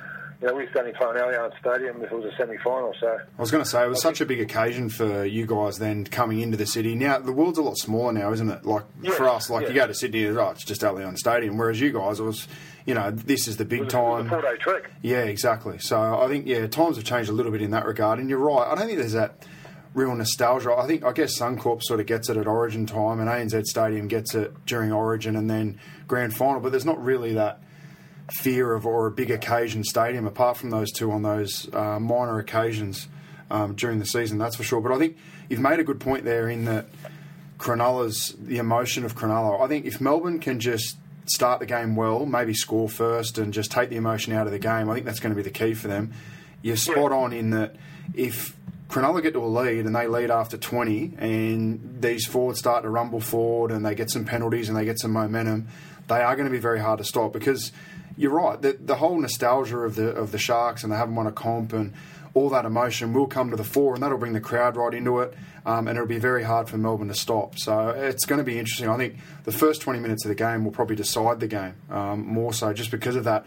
Melbourne don't have that emotion. They were there in 2012. A lot of these guys have been there and done it before. Bellamy's done it before. They're not well liked. So in that regard, I think everything sort of points to Cronulla. So it's going to be very, very important how Melbourne start. But it works for you and against you when you're the Melbourne Storm. When you're the benchmark over the last decade as teams go, which they have been. There's obviously there's cause for a little bit of complacency somewhere in the back of their minds. I'd be interested to see this week just exactly what the body language and the corporate line is from the Storm. When they do have these press conferences, I'd be interested to see exactly what the Cooper Cronks and Cameron Smiths do say. We've been here and done it. It's just another game, all that type of stuff. I wouldn't want to hear that if I was Bellamy. I want them to say that this is the biggest game of our life. Forget the last 5 grand finals we've been to in the last 10 years. This is the most important, and I think that'd be the corporate line that I'd be asking my players to adopt because you start saying it now, then by kick off at 7:15 on Sunday, you're fully believing your own psyche. And the Storm don't have to have too much belief in their systems because it always works. It's just as they get rattled, what happens? Yeah, well, they're definitely not a good side for chasing points, but I think the big occasion won't overawe them. And I saw Smitty and Cronk both on Fox Sports not too long ago. Smitty and Cronk. Mate, they were on Fox Sports not long ago, and like I said, they're definitely not taking it for granted. The first thing that came out is what a privilege and an honour it is to play for the grand final, and you want to win these kind of games. So. Spoken like a real shard, listen, that's right. You almost feel the pride coming through the phone, honestly. You're so pumped. What time are you going to get down there on Sunday for the game? I won't make the GF. We'll get down there at 9 a.m, I reckon. It's lucky my liver has been so well conditioned. Look, it's fantastic. I can't believe, honestly, boys, how quick this season has gone. Yeah, it has. It's flown by. It seems like yesterday we were watching the Auckland Nines, and now here we are in the best week of the season. It's the weather's warmer. The birds are chirping, the sky's blue. Had a dip in the pool today. The horses are back. Go the horses. Classic. Well, it's down to critical time. So, Brock, you've obviously gone the Storm. By how much? We'll run Sharks 24-16. There you go, 24-16. So you got Sharkies 24-16. What if you had to have a bet on a first try scorer, big fella? First try scorer, I'd go somewhere like, I think they're going to lead. I think they're going to lead from the front, the Sharks. So I'm going to say Maloney, first try scorer. Oof. And Clive Churchill medal. Well, if they're going to win, their captain's got to have a man of the match performance. So Paul Gallen. Boxhead, you going the Storm? I'll go Storm by 8, and I think Smith will get the Churchill. And what about a first try if you're going to have a crack? First try, I'll go Kevin Proctor. Yeah, on the Proc? Well, yeah, Proctor or Harris. It was very quiet like much of the too against the Raiders, so look for him to have a massive game. Yep, and Mr. Gossip, he can't join us this week, but he's got the Storm by 8, and he's got Bromwich for a Clive Churchill. He didn't send through a first try scorer, and on my side of things... How's he going? Fair Nickham, grand final week, and he's caught in He's sick. He's gone. Right. And to finish... He's got a big fella for the bench. Big impact. He's all over it. And Kenty, he went to Sharks, and I've gone the Storm by 6. I think first try scorer Proctor as well, and I've got Money Munster to beat the Clive Churchill. There you go. Great, yeah. Well, you know what, it can go any way. We've had 40 people coming to the house to watch it and enjoy it. And what time the 20s kick off in the Panthers and the Roosters? 1:30, isn't it? 1:30. 1:30? Yeah. Oh, wow, that's early. So then we've got the 3:30 v the Cutters. About, what, 3:34? 3:30, yeah, around there. And then we'll have the big break in between. But me and Louis will find a bar somewhere, I suppose. True that. Yeah. Just tell them you're the fifth and last boys. That's right. Straight to the front of queue. Yeah, Show them the badge, boys. Show them the badge. That's why I'm going so well in life. This podcast. Well, calling to the ranch on your way home, and we'll still be. We will, brother. We'll be on Instagram for sure. Okay. Mate, as always, it's been a fantastic year. We always have to give you a big thanks for plugging the show, retweeting, whatnot, and obviously coming on. And for everybody out there, MG, you know where to find him on Twitter. It's at @MarkMGGuyer, and every morning on the Grill Team, Monday to Friday, 104.9 Triple M Grill Team. Cheers, big fella. Good champions. Love yous.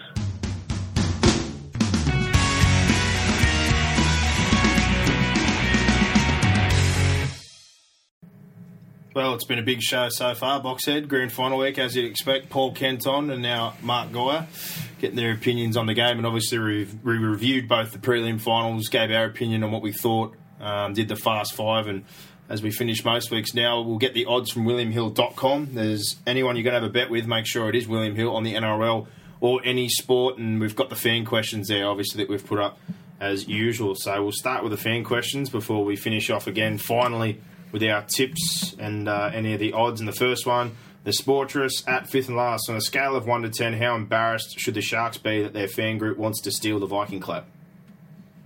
It doesn't really worry me. I think it's good regardless of who does it. I think it'd just be good on grand final day if everyone did it. Like if you got 80,000 people doing it, it'd be a pretty cool thing. Say that Canberra started doing it, the Viking clap, but I think a lot of people forget when I've seen it saying they started it. This all came about from when Iceland went further in the Euros, and they had basically almost the whole of the bloody country there at a presentation, and they did that clap together. So I get the link, Iceland, Vikings, and obviously Canberra took it on board. Is it in bad taste? I don't know. I'm not really bothered by it like you, to be honest. When they did it after the game, when Mick Ennis took the piss out of it, yeah, and Jack Bird, they went a bit over the top, but I didn't really have a problem with that either. I thought, it's not something I want my players doing, and not something I'd do personally, but each their own. Yeah, I wasn't highly offended by it.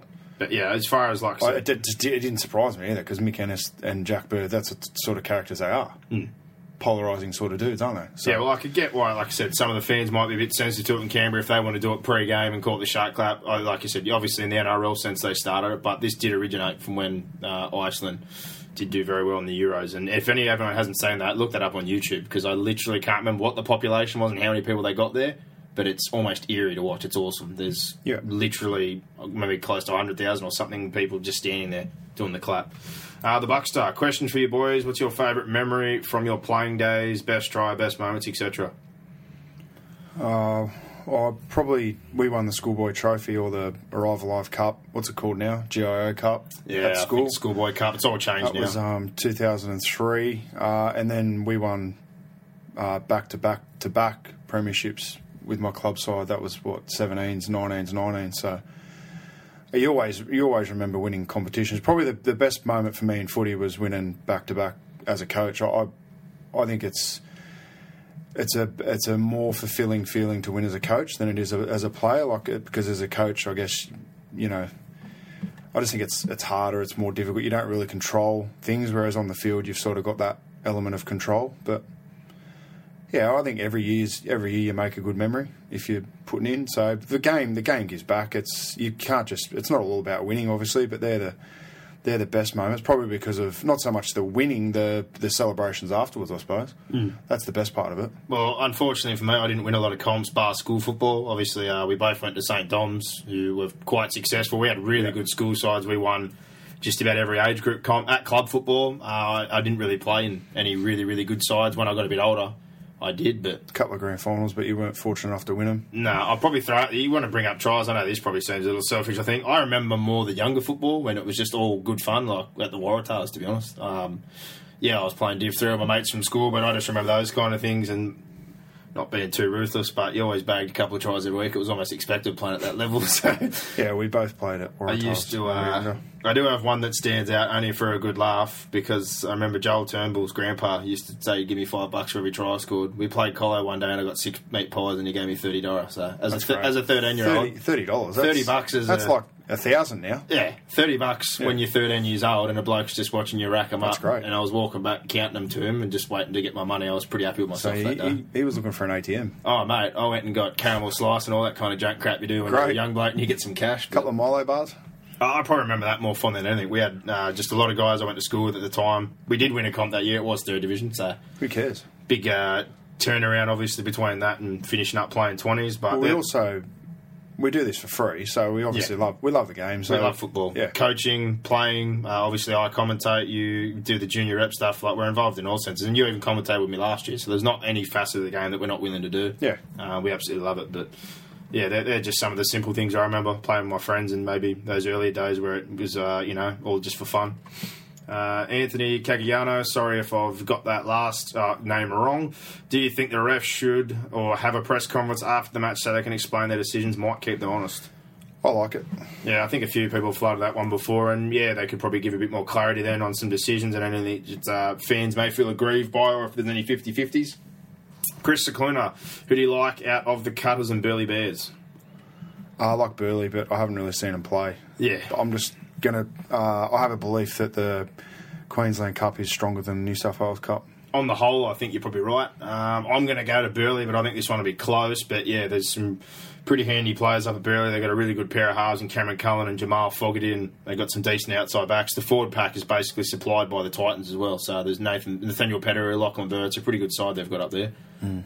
Cutters definitely like to play small ball, move the footy around. Dimitri has done a great job, but I think this will be one of the better State Cup finals. Oh, that's ages ago. What about this bloke? I'm just having a look at our Facebook page here. And Matthew West, he's into me because I left Manly out of my 8. You hate DCE, we get it. Manly just missed the 8 last year with a worse team, you numpty.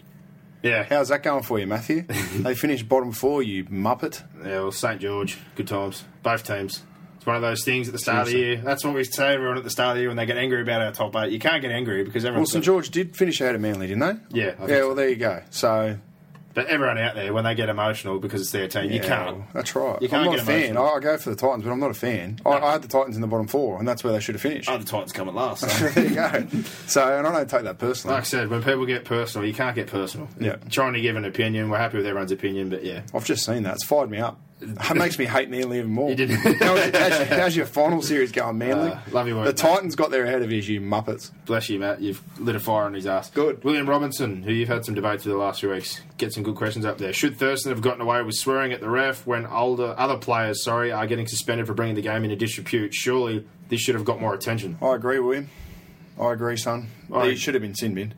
Yeah, well... But the standard, and like you're saying, it's hard to get a line, William, because there is no line. Well, it's like the bloody shoulder charge. Get Innes let off, and then you get Jack White, and then they try to justify it, and then they backflip and change their mind. And or the referee touching. The head highs we saw earlier in the year when I thought Tapau was very lucky to get a grey bomb when he killed Jack Bird, and then someone else gets charged. That's the low light of the year, I reckon, that tackle. There's been some real mixed results, and I heard Todd Greenberg who's been travelling around the country apparently to members of each club and doing like forums and talking. One of the big points that came up is people want something changed at the judiciary, so we probably will get a solid panel or something like that in the near future. But the mishandling of that tackle, that's as bad as a tackle as I've seen probably in a couple of years. Like, he obviously didn't get land on his head. Like we said at the start of the year, that sets the standard for everybody when you go in afterwards, though. Because if that's a grade 1 out of 15 grades, well, then everyone else can walk in and go, well, if that's a grade 1, ours wasn't as bad. So they really laid an egg really early in the year there, the match, the match panel there. But Adam Bain, firstly, how the hell do the Warriors fit Foran under the cap? That smells rotten.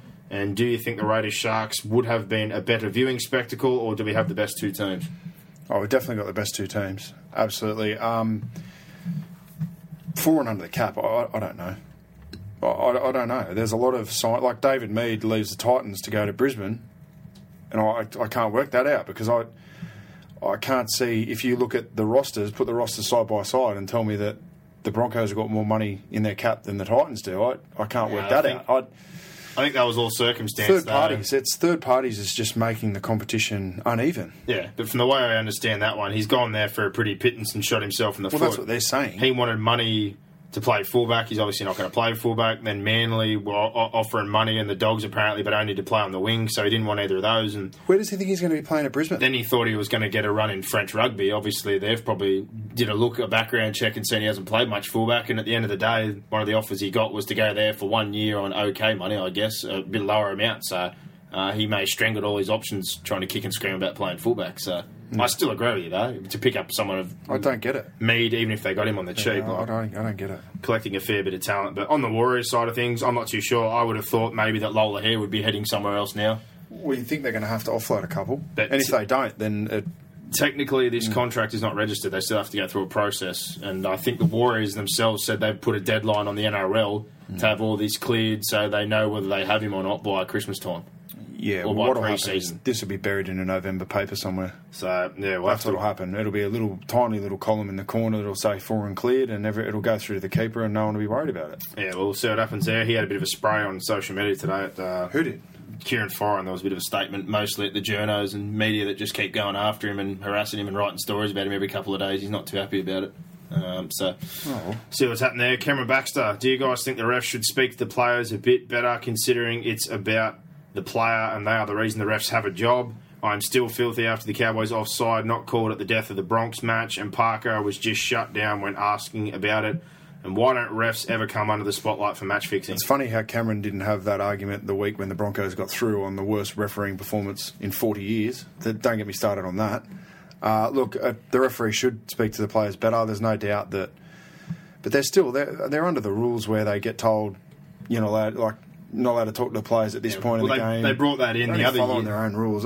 We always say this. The referees are handcuffed to the crap rules that are implemented. Yeah, and this rule got brought in the other year because people like Jamie Lyon, Petro Sivanasiva, everyone used to go up and stand in front of them and talk to them for a minute and a half, and it was to slow things down and kill the game, basically. I was just about to say that. So they've done this now Two sides to it. where there's supposed to be only a stoppage when you can go up for the reason that they can't, just keep clogging the game and slowing things down. David McNeil, up Cronulla, that's all. Good on you, Dave. Nice, Dave. Enjoy, mate. It's a great week. Cameron Allen, any preferences between an afternoon, evening, or night green final? I like afternoon. Yeah, I'm a big fan of the twilight there, kind of the arvo as well, just when it's a bit drier. So I'm with you there. James Hughes, where do you rank this Melbourne Storm team amongst the other grand final teams that Bellamy's had? Hard one. Up there. I think this side would beat 2012. I'm going to put it this way. I'm not going to bring in the cheating ones because of that reason. So if you're going to ask me would I rather this side or 2012, this one by a country mile. 2012, we picked up Richie Feo so late, barely used him. Jamin Lowe basically didn't get on the field. He did an exceptional job, as he's done his whole career, getting the best out of a few guys that I wasn't sure about. Todd Lowry was one. I'll tell you which team I'd take. Who? 07.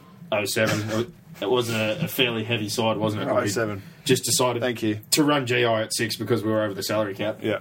Great times. But, this one I'd definitely take out of the two legit teams over the 2012 side. Come on. Tom Lacey, thoughts on refereeing from the Storm vs Raiders? I'm a Raiders fan and plenty of folks blowing up Deluxe about it. I thought it was an average ref performance, but the play the ball errors, not pinged, and then the Whiten send-off just highlights the horrendous consistency of the officials. Best team on the night won, though, and I take nothing away from an amazing season from the Raiders. Yeah, agree with most of that, Tom. They got some crap calls, no doubt about it. I thought Melbourne got a couple of dicey ones as well, but overall I didn't think the officiating cost any team a chance to win the game, and I think that's all we can ask from the refs. Yep. Aaron Wood, what is it going to take to get more consistency in refereeing and bunker decisions, and there's any new rules or ideas you'd bring in for next season? That's the problem, Aaron. No Too more many new changes. rules. No more new rules. Stop it. Strip a few rules out, I think. Make it easier for the game to be officiated. The bunker, I don't mind the bunker. I'd keep it as is. I just a little bit less interpretation and confusion in terms of the rules. Simplify it. Yeah, I'm with you. Every year we seem to bring something in that's a major change on the game. I think there's been a few positive changes over the last couple of years, but in general, we just keep changing things unnecessarily and adding and adding and adding. So, I hate the 7 tackle set. I hate it. It's a huge punishment. It's a massive punishment. So, you enjoy it as a fan when you see your team getting a couple of them, but then you see another week where your team has a Barry Crocker and it goes the other way. It's not fun to watch. So, Ivan Lloyd, what are your thoughts on the Viking clap in general and both Cronulla and Melbourne's fans imitating it in the finals against us? Maybe I'm being a little precious, but my attitude is be original enough to come up with your own thing rather than taking the piss out of something another club's introduced. I think they're taking the piss. I think they're just doing it because I think it's cool. It'll just be interesting to see how long it stays for. Like, are Canberra going to do it next year? Well, let's put it this way. I was down there during the bad period. I'm sure all the Raiders fans were. If you go when they weren't winning, there was barely anybody there and no one's doing the clap. Yeah. So I've enjoyed it during the run. I like it. They did the same thing in 2010 when things got hot with Campese and that side with Bronson Harrison and whatnot. But as long as they keep turning up and doing it, I'm fine with it. I think people are just jumping on board. So, again, I'm not really having a big qualm. But, again, I'm not a Raiders fan in that sense. Yeah. Michael Thompson, can you rate Shannon Boyd's year? Everyone is talking about the backs from Canberra, but Boyd has done some good stuff. He chased down a Sharks player first week of the finals to stop a try. That tackle got the crowd pumped up against Melbourne. I think he's improving. I think he's improving as well. I think the big thing is just minutes. At the moment, he does good in his 2 stints, but you can see after like 15, 20 sometimes, he's blowing pretty hard. And How old is he now? Boydie, I'm pretty sure 2 years younger than me, so he'd be probably 24. Yeah, so he's probably got another year or two, and then he's going to be playing his best footy. He's still got, he's got probably 6 years left. So he's got a year or two, and then he'll be into his prime. Physical prime, yeah. He's, I'm pretty sure 24. He's 2 years younger than us when we were down there. He played ball, so I thought he had a pretty good year overall. Definitely a big improvement for him. Matthew Hayes, what are your thoughts on the changing the NRL competition to a similar format in this Intra-Super Cup for both regions? The only difference being they verse both regions' top 4 sides of their respective conferences playoff for finals. I think it will give more league to Queensland, as it is really the only sport Queensland watch, and better TV deals available for both pay TV, as they would obviously promote some of the better Q Cup sides. As a Canberra fan, and Canberra, I love the passion for Queenslanders have at the moment. I believe New South Wales have too many sides and it's oversaturated. It's never going to happen. The way it is, it's a national competition. You can't segregate it to New South Wales, Queensland. No. They could split it into similar to what the NFL does in terms of tiers, if you want to do it that way. So, and then you can play everyone in your tier twice, and then therefore you've got, sort of a fair indication come final. So you take the top 4 from each. I don't mind that idea, but still, how do you then split them up? I think it's the way we've got it. If it isn't broke, don't fix it. It's obviously broken in the fact that not every team plays each other twice. That's my only issue with the draw, and the fact that teams are making the 8 because they get a lighter run or a better run during Origin. Yeah, well, that's the big one for me. The Origin period does hinder some teams, and it is the luck of the draw, depending on who's missing players, who you're up against, etc. I think, remember this year, the Dragons was a big one for me. They had a complaint at the start of the year how they had the hard road trip, having to go play all their games in Queensland, but during Origin, they basically got all those sides that were the most heavily affected. They got Melbourne, they got the Cowboys, so it almost balanced itself out. Like it's a bit hard to draw a line through that one. But David McNeil, again, do you keep Beale on the bench if Tagatese is fit? No.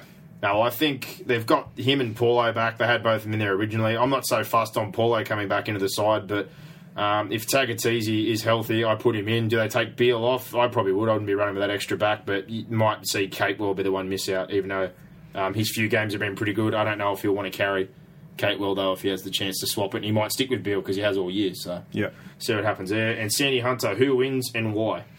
Well, we've covered that pretty much in depth, so she would have already heard that, but we both like the Storm. Yeah. And I don't love the Storm. don't get me wrong, it's a very, very, very close grand final, this one. So, and I think Melbourne are going to have to do well to take the emotion out of it, take the crowd out of the game, because if Cronulla gets some momentum and the crowd gets involved, I think they're going to be hard to stop the Sharks.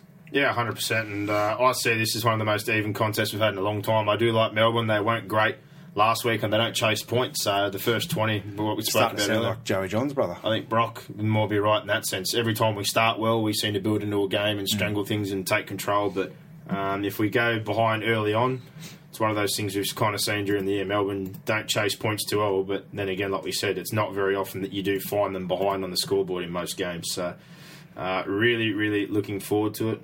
And Cameron Baxter, I missed one of his comments before after he said about the refereeing in that Cowboys game. He said, I have not watched a game since the Broncos were knocked out and don't think I'll watch the grand final over the refs. Okay, well, he's obviously not happy. Good on you, because I wasn't happy that the Broncos got through the week before with all the calls they got against the Titans. So I feel your pain, mate. And it was the same two referees from memory, wasn't it? I think so. They said they were going to drop them and whatever. So I guess swings and roundabouts. Like I didn't really... I got nothing against the Broncos. Like I tipped the Broncos to win the comp, so I was hoping the Broncos would get through, but they ruined that Broncos-Titans game. I still think the Broncos would have won that game. Yeah, but I just thought that it ruined his chance, and it just ruined the spectacle. Like it wasn't a game. Yeah, and as a Titans fan, much like he is a Broncos fan, all you want to see is your team get a fair rub. That's all. I get it, but mate, you need to be outraged consistently. Like, you can't just say, well, because it's my team, I'm going to be outraged. Yeah. And as we've said, I think the Raiders got a couple of dodgy calls on the weekend, and you're a Storm fan, and you'd agree with that. The sin binning was harsh. We've seen them go both ways. That one I wasn't so bothered about, because they are 50-50 on that. Some of the ruck penalties people complain about, that changes every week, so it's hard to ever be really outraged about it. Yeah. But at the end of the day, they made more errors than we did. I looked at the line breaks; they're exactly the same. We outgained them by 400 metres. All those little things that I thought they needed to do to get over us, metres, win the ruck, offload, line breaks. It wasn't really there, and they had some injuries early in the game, which probably didn't help. With Croker, Papali had a bit of a niggle there, and they reckon Leilua hurt his hammy. But we're not biased in the fact that we can just say, our team got a lucky call or our team got a dud rap. So it is what it is. Yeah. The refereeing, I think, overall this year has been pretty poor. Well, that's all the questions done. So you've had all our guests this week: Paul Kent, Mark Guy, big grand final preview. We've gone through everything, answered your questions. We finished things off with our tips. Obviously, no gossip here, but the odds brought to you by WilliamHill.com. If you're going to have a bet on the NRL or any sport, make sure you do it with William Hill. The under-20s game, first and foremost. You got the Penrith Panthers versus the Sydney Roosters. Penrith, fantastic side, been dominant in this competition the last couple of years. Potentially going to take out a third title in the space of 4 years, and not many teams could lose their grand final halves from last year. Jerome Luai getting suspended and Cleary moving up to NRL and replace them as well as Penrith have. No, well, they're just chock full. Penrith are chock full. The Roosters have obviously got their players back. They've been pretty impressive, but I think it's been clear since round one. I know Penrith got rolled round one, but they went on to win.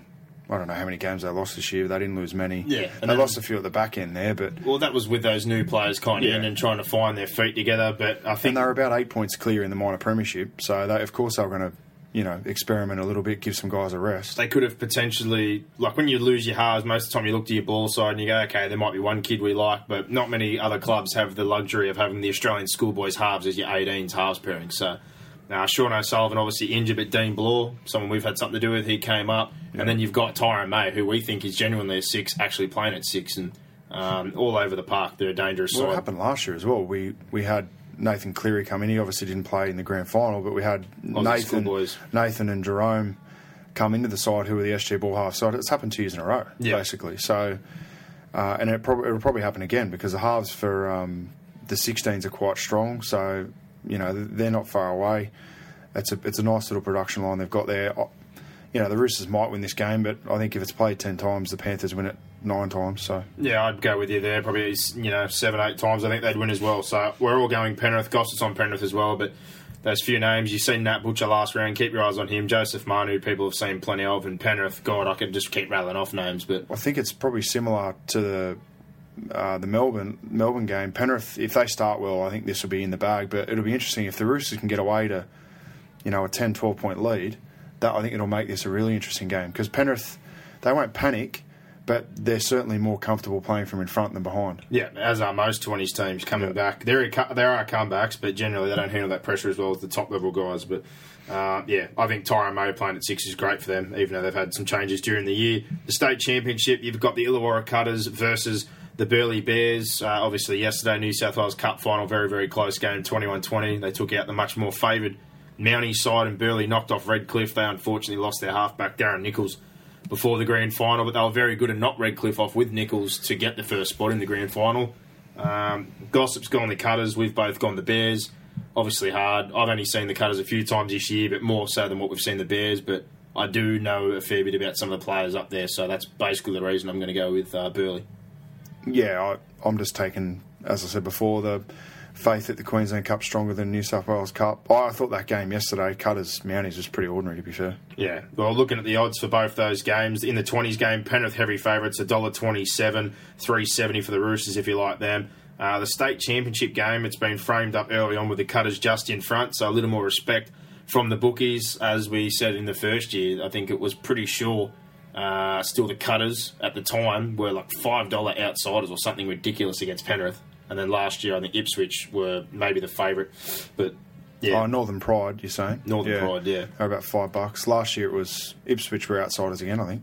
I think they may have been favourites. Oh, okay. Last year, which you would expect given the run they had during that season. I thought they were outsiders. Who'd they play last year? Newcastle, yeah. Okay, yeah, I could be wrong. But yeah, this one framed up so far, it's pretty close. Cutters $1.73, $2.10. About the Burleigh Bears in the big game, like we said before, the NRL final. The Sharkies versus the Storm. It's a clean sweep for all of us here. You're on the Storm, I'm on the Storm. Gossip's gone the Storm. Obviously, MG, Kenty, they're both on the Sharkies. And then just some extra stuff here. Brock obviously says by 8 points. I've got by 6. Gossip's got 8. So we're thinking a 1-12 game. We've both got Proctor first try scorer.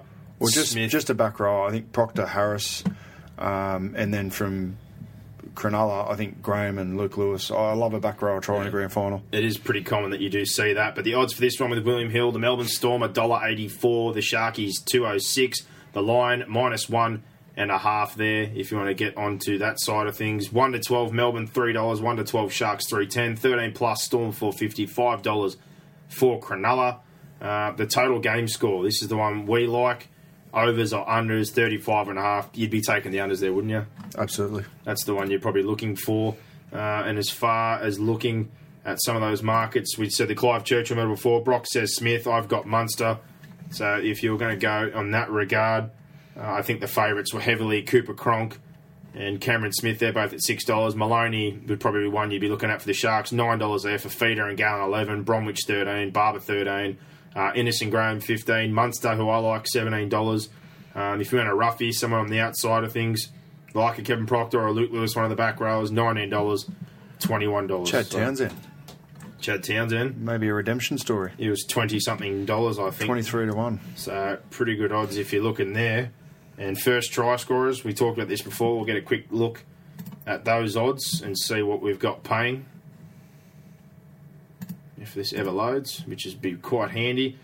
So we've both gone Proctor. If you were to go Proctor, first try scorer with WilliamHill.com, $21 you get there. Tohu's 26. So I'll probably have $5 on the 4 back rows. Who are the other back rows? And then on the flip side of that, Luke Lewis $19, Wade Graham $26. Yeah, I'll just have $5 on those 4. You wouldn't be too far off. I always think in grand finals, it's either them or a half. Someone slides through. If one of them scores, I get $100. Yeah, basically. I only outlay 20. But yeah, if you're looking at your usuals, Vunivalu $8 for first try, Corabetti on the other side $10, and then the wingers in the other team. Obviously, if you were looking for Fecky. What about to score a try? If you had to put your hard-earned on just one player to score a try at any time, who would you go? Oh, just to score a try, I'd probably have to say Vunivalu or Holmes, one of those two guys in the end of a backline movement. Vuni's obviously, during the year, been that guy, just in some of those games. He's got the first try or a try just out of nowhere, but he's also scored them in bags. I don't know if he's scored a single try. It's always been doubles or haddies. Who's the left-hand winger for Melbourne? For the Sharks? Is it Holmes? Fecky. Fecky. I like Fecky. Because Edric Lee bombed a couple of tries down that edge on the weekend.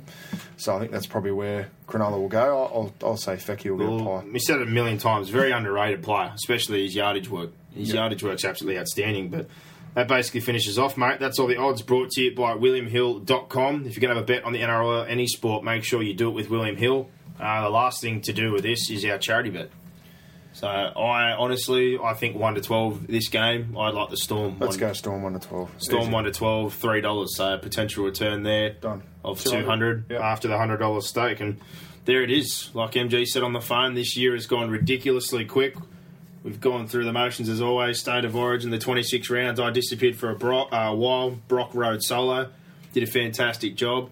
Gossett, he's ducked out a little bit like Mitchell Pearce this year, in and out of rehab. Oh, mate. Good times. We've been up and down, but as always, we do our best to deliver things here for you. Anybody out there, Sharks, Storm fans, anyone a fan, this is a great week, grand final week. You have to enjoy this, regardless of whether your side's in it or not. Let me tell you, this is my favourite day of the year. Grand final Absolutely. day. Absolutely outstanding. And if you see us at the Novotel or at the game, come say good day. You can't miss these heads. They're very easy to spot. But there you go. Grand final show. Paul Kent, Mark Geyer, all the usual bits and pieces. We've answered your questions. We've given you our tips, any predictions, and all the odds brought to you by WilliamHill.com. Those betting odds are our charity bet, 1 to 12 Storm to take out the title. Hopefully this week goes fast for everybody. Not many sleeps left. No. It's school holidays. You can go forever. Oh, you're burning me right now. I go back to work, unfortunately. But everybody, enjoy your week and enjoy your rugby league. Bring it on. Give us more. Where are you going? What's going on here? Is that it? Is that it?